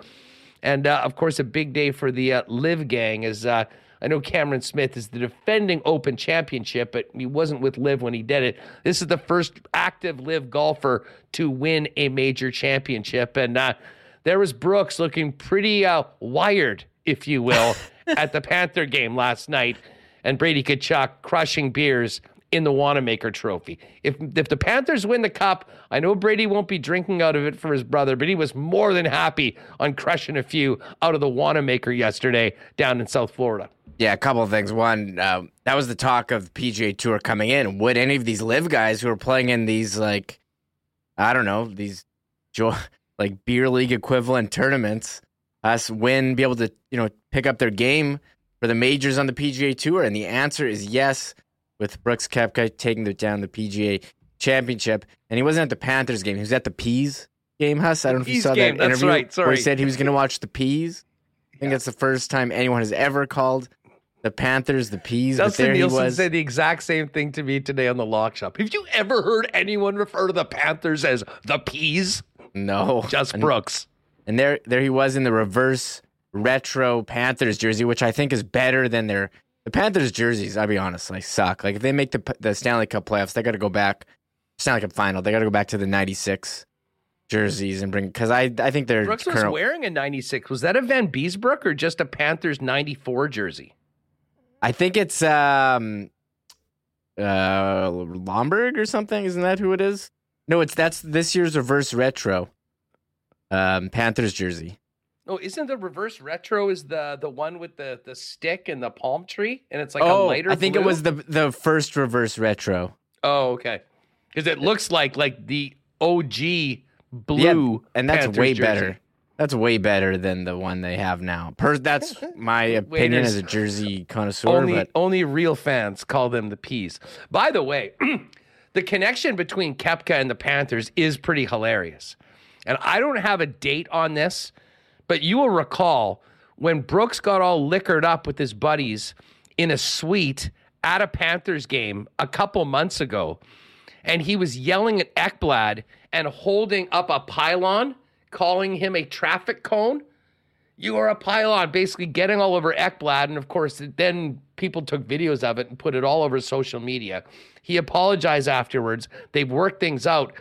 But if you actually go back to that moment, the Koepka Ekblad traffic cone incident, I think since then, the Panthers have been on an absolute tear, which they had to do just to get into the playoffs. And since then, Brooks is second in the Masters and has won the PGA.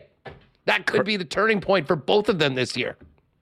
Crazy. And the other thing, too, was Brady Tkachuk, sorry to keep going on this, but, coming in the series, I was like, look, last time we saw Brady wearing a Flames shirt, double fisting beers in the stands, he was pretty subdued yesterday in the box there.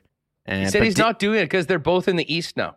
Oh, I mean, it is a weird look, and I think that makes sense. But he did slam back from the what's it called? What's the Wanamaker? I get the Wanamaker Trophy, not the claret jug. That's a different one. So there you go. Anytime any trophy that's great for a holding liquid, you got to drink out of it. Yeah, well, for sure, and that's a big one. I think he went on Pardon My Take after he won, and I think that thing can hold like 15 or 16 beers. I mean, it is. It's big. It's got a lot of volume to it. Well, we'll have some time to. The off season is here, of course, and we're gonna have to do a fishing segment at some point, maybe with Pitt at one point. Bottom line is, if you're thinking about getting out on the water at some point this year in a world-class facility with even better world-class hospitality and fishing, Aikens Lake is the place to do it. Check out more online at aikenslake.com and learn about the one-of-a-kind Aikens experience. They do have limited availabilities for trips this year. And of course, already booking into next year.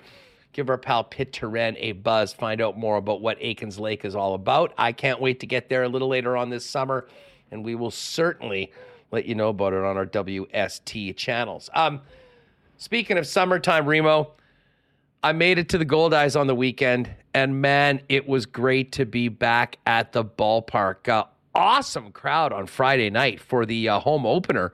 I think it was well over 5,000. And, you can really tell about a big, big crowd by the lines at all of the concessions. Craft beer corner was absolutely packed. All of the bars had long lines, and maybe the best gig in the building on Friday was the beer man, because they basically just got their racks. They'd stand up at the start and bang, they'd be done and they'd be filling it up again. Business was very, very brisk at food and beverage at Shaw Park, and a great win to start the season. It did lose yesterday to avoid completing the full sweep, or sorry, I guess that would be Sunday, but they're right back at it, beginning another series tonight. And I'm not sure whether I'll get there tonight. Might go to the track tonight and then head out there in the next couple days. But, oh, yes, you've got the post. And I have done some ballpark food intel for the viewers. Listen, if you're listening on the podcast, you're going to have to check out either my Insta or the Sports Talk WPG Instagram page. This, what we're looking at, go back to the first one there for a sec, Remo. This is the barbecue bowl, which it's unbelievable. It starts mashed potatoes in the middle. There's beans, there's sausage, there's brisket, coleslaw, all together in one very easy to eat event. The other thing we tried was the triple play combo. Now, this one, you've got your choice of two sides, went with mac and cheese and coleslaw, full sausage, which was really good. And then there's pulled pork and brisket in there. Other things that are back, the butter chicken from Clay Oven, I can confirm is amazing. But one of the things that I was the most fired up about, one of my all-time favorites, is Sal's. Now, Sal's was in the building last year, Reem, but it was just their kickin' chicken menu. Well, good news. They've got a bigger, better booth this year. The chicken is back, but also nips and chips. One of my associates had a nip, and they said it was maybe the best thing they ate all weekend. Nips and chips. Sounds delightful. That's what it says right there. The nips and chips menu on the back. I, in fact, just got an email from Sal's about that. But they're there. Pierogies are back. Goldie Dogs are back. I did not see anybody eat the Grand Slamwich, the $60 monster that's on a loaf of garlic bread. I don't know, maybe they were just too busy for it, or I didn't see it, but we will be doing some intel at some point on that. And that, again, another big content opportunity for our TikTok channel and our YouTube. Yeah, we should try to take that down. Maybe we'll have to make that one members only, Hustler, because I don't know if I want that out there. Paywall. Me eating the Grand Slamwich, but great to see people back at the ballpark for the weather. Didn't hurt them at all. And I know it was a tough, couple seasons with the pandemic, playing like, the 1 year on the road, the other year, in their own different state. So they're back, new manager as well this year, Greg Taggart, first year. So the Gold Eyes, it feels like a rebirth here with the new logo too. And nice to see you getting some barbecue. That's because I don't think there's too many barbecue places here in Winnipeg. So I will have to try that one. That bowl looks tasty. It was so good. It was so good. And everything was great. And the other thing that I had a few of and is available now at the ballpark is the new Little Brown Jug generic lager. I mean, we told you about it on the show. We tried it for the first time at the sports trivia event about a month ago or so. Basic lager, just better. Award-winning now after those beer awards last week. But it's a light and clean to taste. It's basically a local version of some of your more standard domestic beers. There it is, enjoying it at the ballpark right now, and definitely suggest you get down to the tap room. By the way, they've got that new menu as well with a bunch of varieties of grilled cheese sandwiches they're doing up at Little Brown Jug, which is a nice addition. But I highly recommend the generic, and if you haven't had it, try it at your next Winnipeg Gold Eyes game. And, of course, you can find out more online at littlebrownjug.ca if you want to order for delivery. And speaking of cheers, and I'll hoist one for this guy. We just talked about Brooks, and Brooks, of course, was the headliner winning the PGA Championship, Reem. But I'm sure even you, not a big golf guy, paid attention to the incredible story of this Michael Block dude who really stole the show at the PGA Championship as a 47-year-old teaching professional. Absolutely insane that you can go to the PGA, qualify, and finished that well. And I'm talking to you. It sounds like his schedule is pretty booked up. Not going to have too much time for lessons over the next month or so. Yeah, well, he's made enough money that he can miss a few of his $150 an hour lessons because he won $288,000 by finishing in the top 15. And if people missed it, on Thursday after the show, I was watching round one, and they had this guy on a live on-course interview with Scott Van Pelt. And it was interesting. And I think that, just to back it up a bit, the PGA Championship has 20 PGA professionals, like not PGA Tour pros, but teaching pros at clubs. And they all qualify, and the best 20 make it into the event. So it's obviously a career highlight just to be good enough of the teaching of the pros just to make it in that event. Very rarely do they make the cut or anything like that. And he said in this interview that, the one thing that he'd never done was, make the cut and being the top teaching pro, where much like the Masters, they honor the top amateur and then the champion. They do the same thing with the best club professional. Well, he was so comfortable after that interview and made a couple great shots afterwards, shot even par again, making the cut, would beat John Rahm by 6 strokes and a whole number of the top pros in the world. Saturday goes even par again and is paired in the final round with Rory McIlroy. And again, part of a fairy tale story that, you can't even make up. He then jars his tee shot for a slam dunk hole-in-one on the 15th hole, Remo. Certainly the iconic moment of the entire tournament, and ended up finishing tied for 15th, enough to automatically qualify him for the PGA next year. And since then, he got a call afterwards inviting him on a sponsor's invitation to the Colonial. He accepted. And I saw just earlier today the RBC Canadian Open announcing that the block party is coming north of the border, and he will be also on a sponsor's exemption at the RBC Canadian Open. Real life tin cup. Michael Block, which is certainly one of the great stories of the entire weekend. The block party. I like that. Is this like golf's equivalent, Huss, of the e-bug coming in? And well, that's if the e-bug, went on a run and got to keep playing, I guess. Yeah. That's pretty awesome. So I think that's the story we'll be watching. And good for him going on all the shows, doing all the interviews, taking advantage of your, I don't want to say 15 minutes because he's going on for a while, but that's a pretty cool story, Huss. Yeah, no doubt about it. Speaking of cool stories, bringing it back to Winnipeg, and we'll talk more about this over the next couple days, but hearing great things about this crowd for the Sea Bears coming up on Saturday. Of course, and by the way, Chad Posthumus and some of the fellas from our new professional hoops team were actually at the Gold Eyes home opener on Friday night.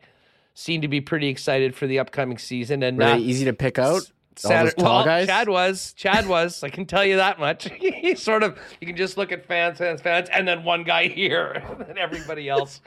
But yeah, they were well represented at the game. But I think Winnipeg is going to be well represented. Apparently, the initial allotment of tickets that they put on sale have sold out. They've opened up more seats for the game, and new seats are added. I know we're going to plan to get down there for what should be a bit of a historic night at Canada Life Centre for the new CEBL. And I'm hoping to get Kirby Shep on at some point if he's in town this week to get his thoughts on the new league and some of the players in it. The other guy we're going to have to reach out before the weekend, though, is a WST favorite, Reem. And that, of course, is our guy Mo Khan, because Mo calls CEBL games out in Quebec, has been working with the league for the last couple years. I think he'd be a perfect guy to sort of, educate all of us on this new league that the Winnipeg team is playing in, and begins, of course, on Saturday night. Yeah, it's starting up, and they put out the release that they sold out their initial allotment of seats. We did have the coach, Mike Taylor, on last week saying they're going to set a league attendance record in the first game. So there is excitement, and you hope they can continue the momentum. And, you spoke about, how, their presence with the U of M, U of W game.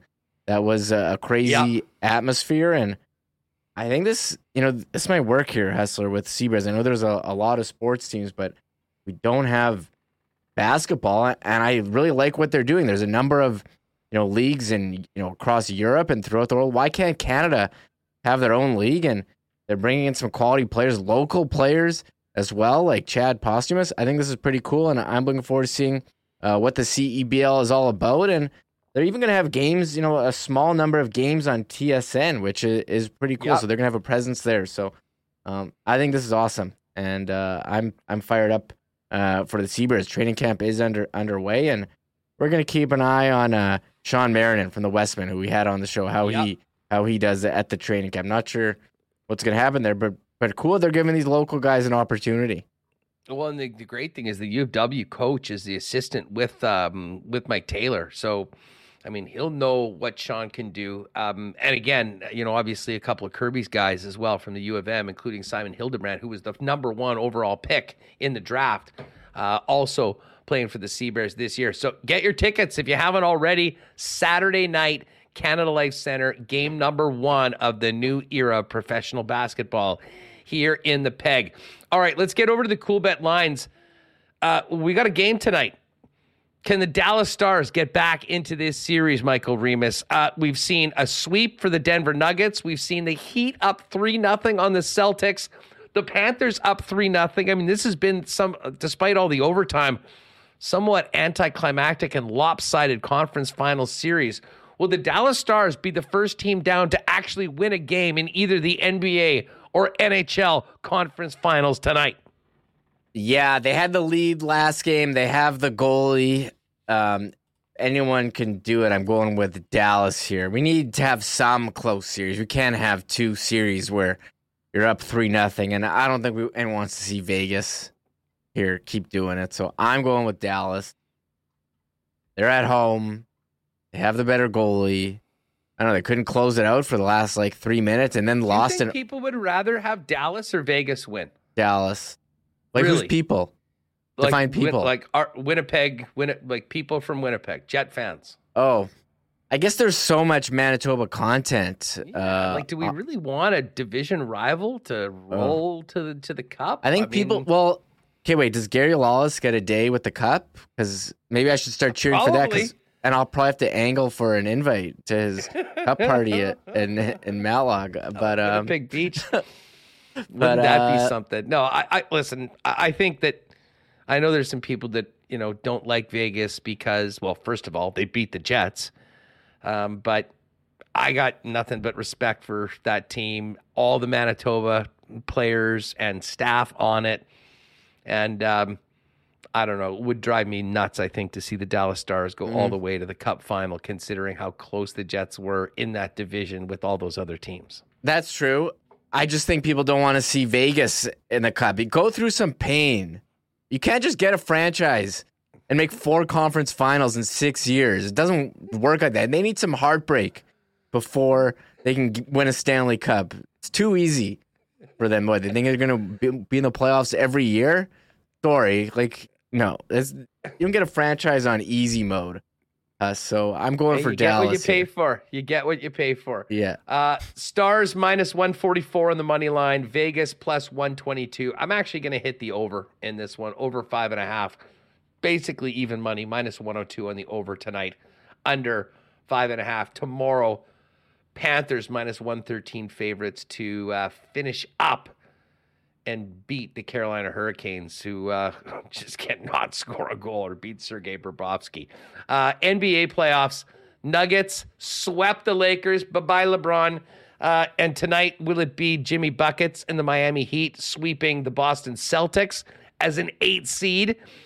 Crazy things happening in South Florida right now between the Panthers and the Heat. Both up 3-0 in their series, 1 win away from getting to the championship. Heat minus 116. Celtics minus 101. Celtics look done. Lock in the Miami Heat. That's our pick. Oh, and we do have an exclusive today. Lock Shop Partner Parlay.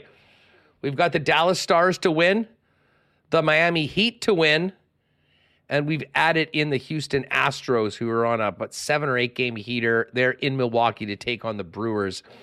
Plus 505. I think it was originally plus 510. The odds have gone down slightly, but still better than 5-1. If you like that one, get it at the Cool Bet exclusives under lock shop partner parlay. All right. Hey, before we go, Reem, I can't believe, folks, and listen, people that watched last year during the summer, we've got a fun head-to-head betting challenge for the races, live racing at Assiniboia Downs. So last night, we didn't have a show, of course, but it was opening night, so we both put our picks in. I did not even start my picks until race 3 or race 4. I get a text from Remus announcing that he's already cashed a $60 winner on the first race of the series. So I'm literally playing catch up before I even got to cash a ticket. But quite a start for you last night at the track. I'm so fired up. Yeah. You reminded me. I was like napping on the couch, like, hey, we got to get our picks in. And yes, I had a $5 exacta, horse 1 and horse 2 on race 2 yesterday. That's someone else and Tapiture Way finished 1 and 2, and it paid me $60. So I'm up. I was up 40 yesterday, and you were down 12. We're betting $20 each live race day. So I'm up like $50 on you. And day one, but it is a long summer. I mean, there were some months last year I was hot. I got off to a really slow start last year and really was playing catch up all year. So I'm looking forward to continuing this heater tonight as live racing has returned to the Downs. It certainly has. All right, I'm going to give you my picks right now. I've got them locked and loaded, ready to go. Starting off in race number 2. I'm putting $4 on number 5 to win. That is Call the Cops, one of our favorites from last year. Call the Cops in race number 2. In race number 3, there is one clear-cut favorite, and that is Chicago's Gray. So I'm doing a triactor box, but with 6 to win, and then 1-3-4, 1-3-4. So Pioneer Town, Canadian Authority, or Party at My Place in any orders for second and third, but number 6 has to win. Then I've got the exacta box. This is basically a quinella, $2 quinella. It's a $1 each way exacta with 4 and 7 in race number 5. Those horses are Hard West and Ethan's Animal. In race number 6, we've got the 5 horse to win, and that is our favorite from last year, Shooting Money. I love Shooting Money. No doubt. And then I always do a triactor usually on the final race. Triactor box or triactor wheel, whatever you want to call it, $1, so it's $6 bet. Any order: 4, Ensley's Dream; 5, Gianna's Wildcat; and number 7, French Rose. What are you cooking up for tonight? Okay, everyone in chat asking about our favorite horse from last year, Hot Linda. I don't know if Hot Linda's back, but Hot Linda hasn't been on the first 2 cards, but we will definitely be discussing Hot Linda. Great memories, everyone. Yeah, I just love looking at the names. I do have a triactor with Call the Cops on race 2. I also have, who do I have? I got 3, 5, and 6. Barely Regal and Crowned Royal. So finish 1, 2, 3, any order. In race 7, I got horse 1 to win, Melisandre, who I think I had last year. It's all coming back to me. And I accidentally did 2 horses. I did 2 separate bets of Shooting Money to win and out on Saturday to win, but I may combine that into a $5 exacta box. Finish 1 and 2 in any order. So I think I'm gonna have to go cancel those and do that. But that's where I was on for today. So hopefully I have as good a day today as I did yesterday. We can grow that lead. Yeah, pretty nice. Well, hey, listen, I don't mind you, but I need to get some winners too. Hoof-Hearted is not in tonight's races. We'll let you know. I guarantee you, if Hoof-Hearted ends up being on the card, he will get bet by yours truly. I can guarantee that, but I don't think that's happening. HPIBet.com if you want to bet on the track here in Winnipeg and the others around Canada. But listen, there's nothing better than getting out to Assiniboia Downs for live racing. They're going at it again tonight. No Wednesday racing tomorrow or next week. And then it'll be Monday, Tuesday, Wednesday nights for the rest of the year. Post time is 7:30 6:30 p.m. This has been a real fun show coming back. Mike McIntyre is going to join us tomorrow.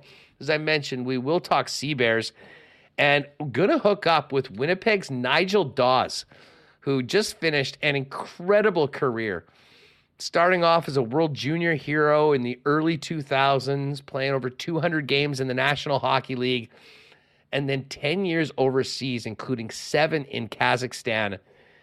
He's a real interesting guy. He's back in Winnipeg with his family now. We're going to talk about his incredible hockey journey tomorrow on the program. We'll also have Mike McIntyre, and get ready for Sea Bears season coming up on Saturday. That is going to do it for us today, folks.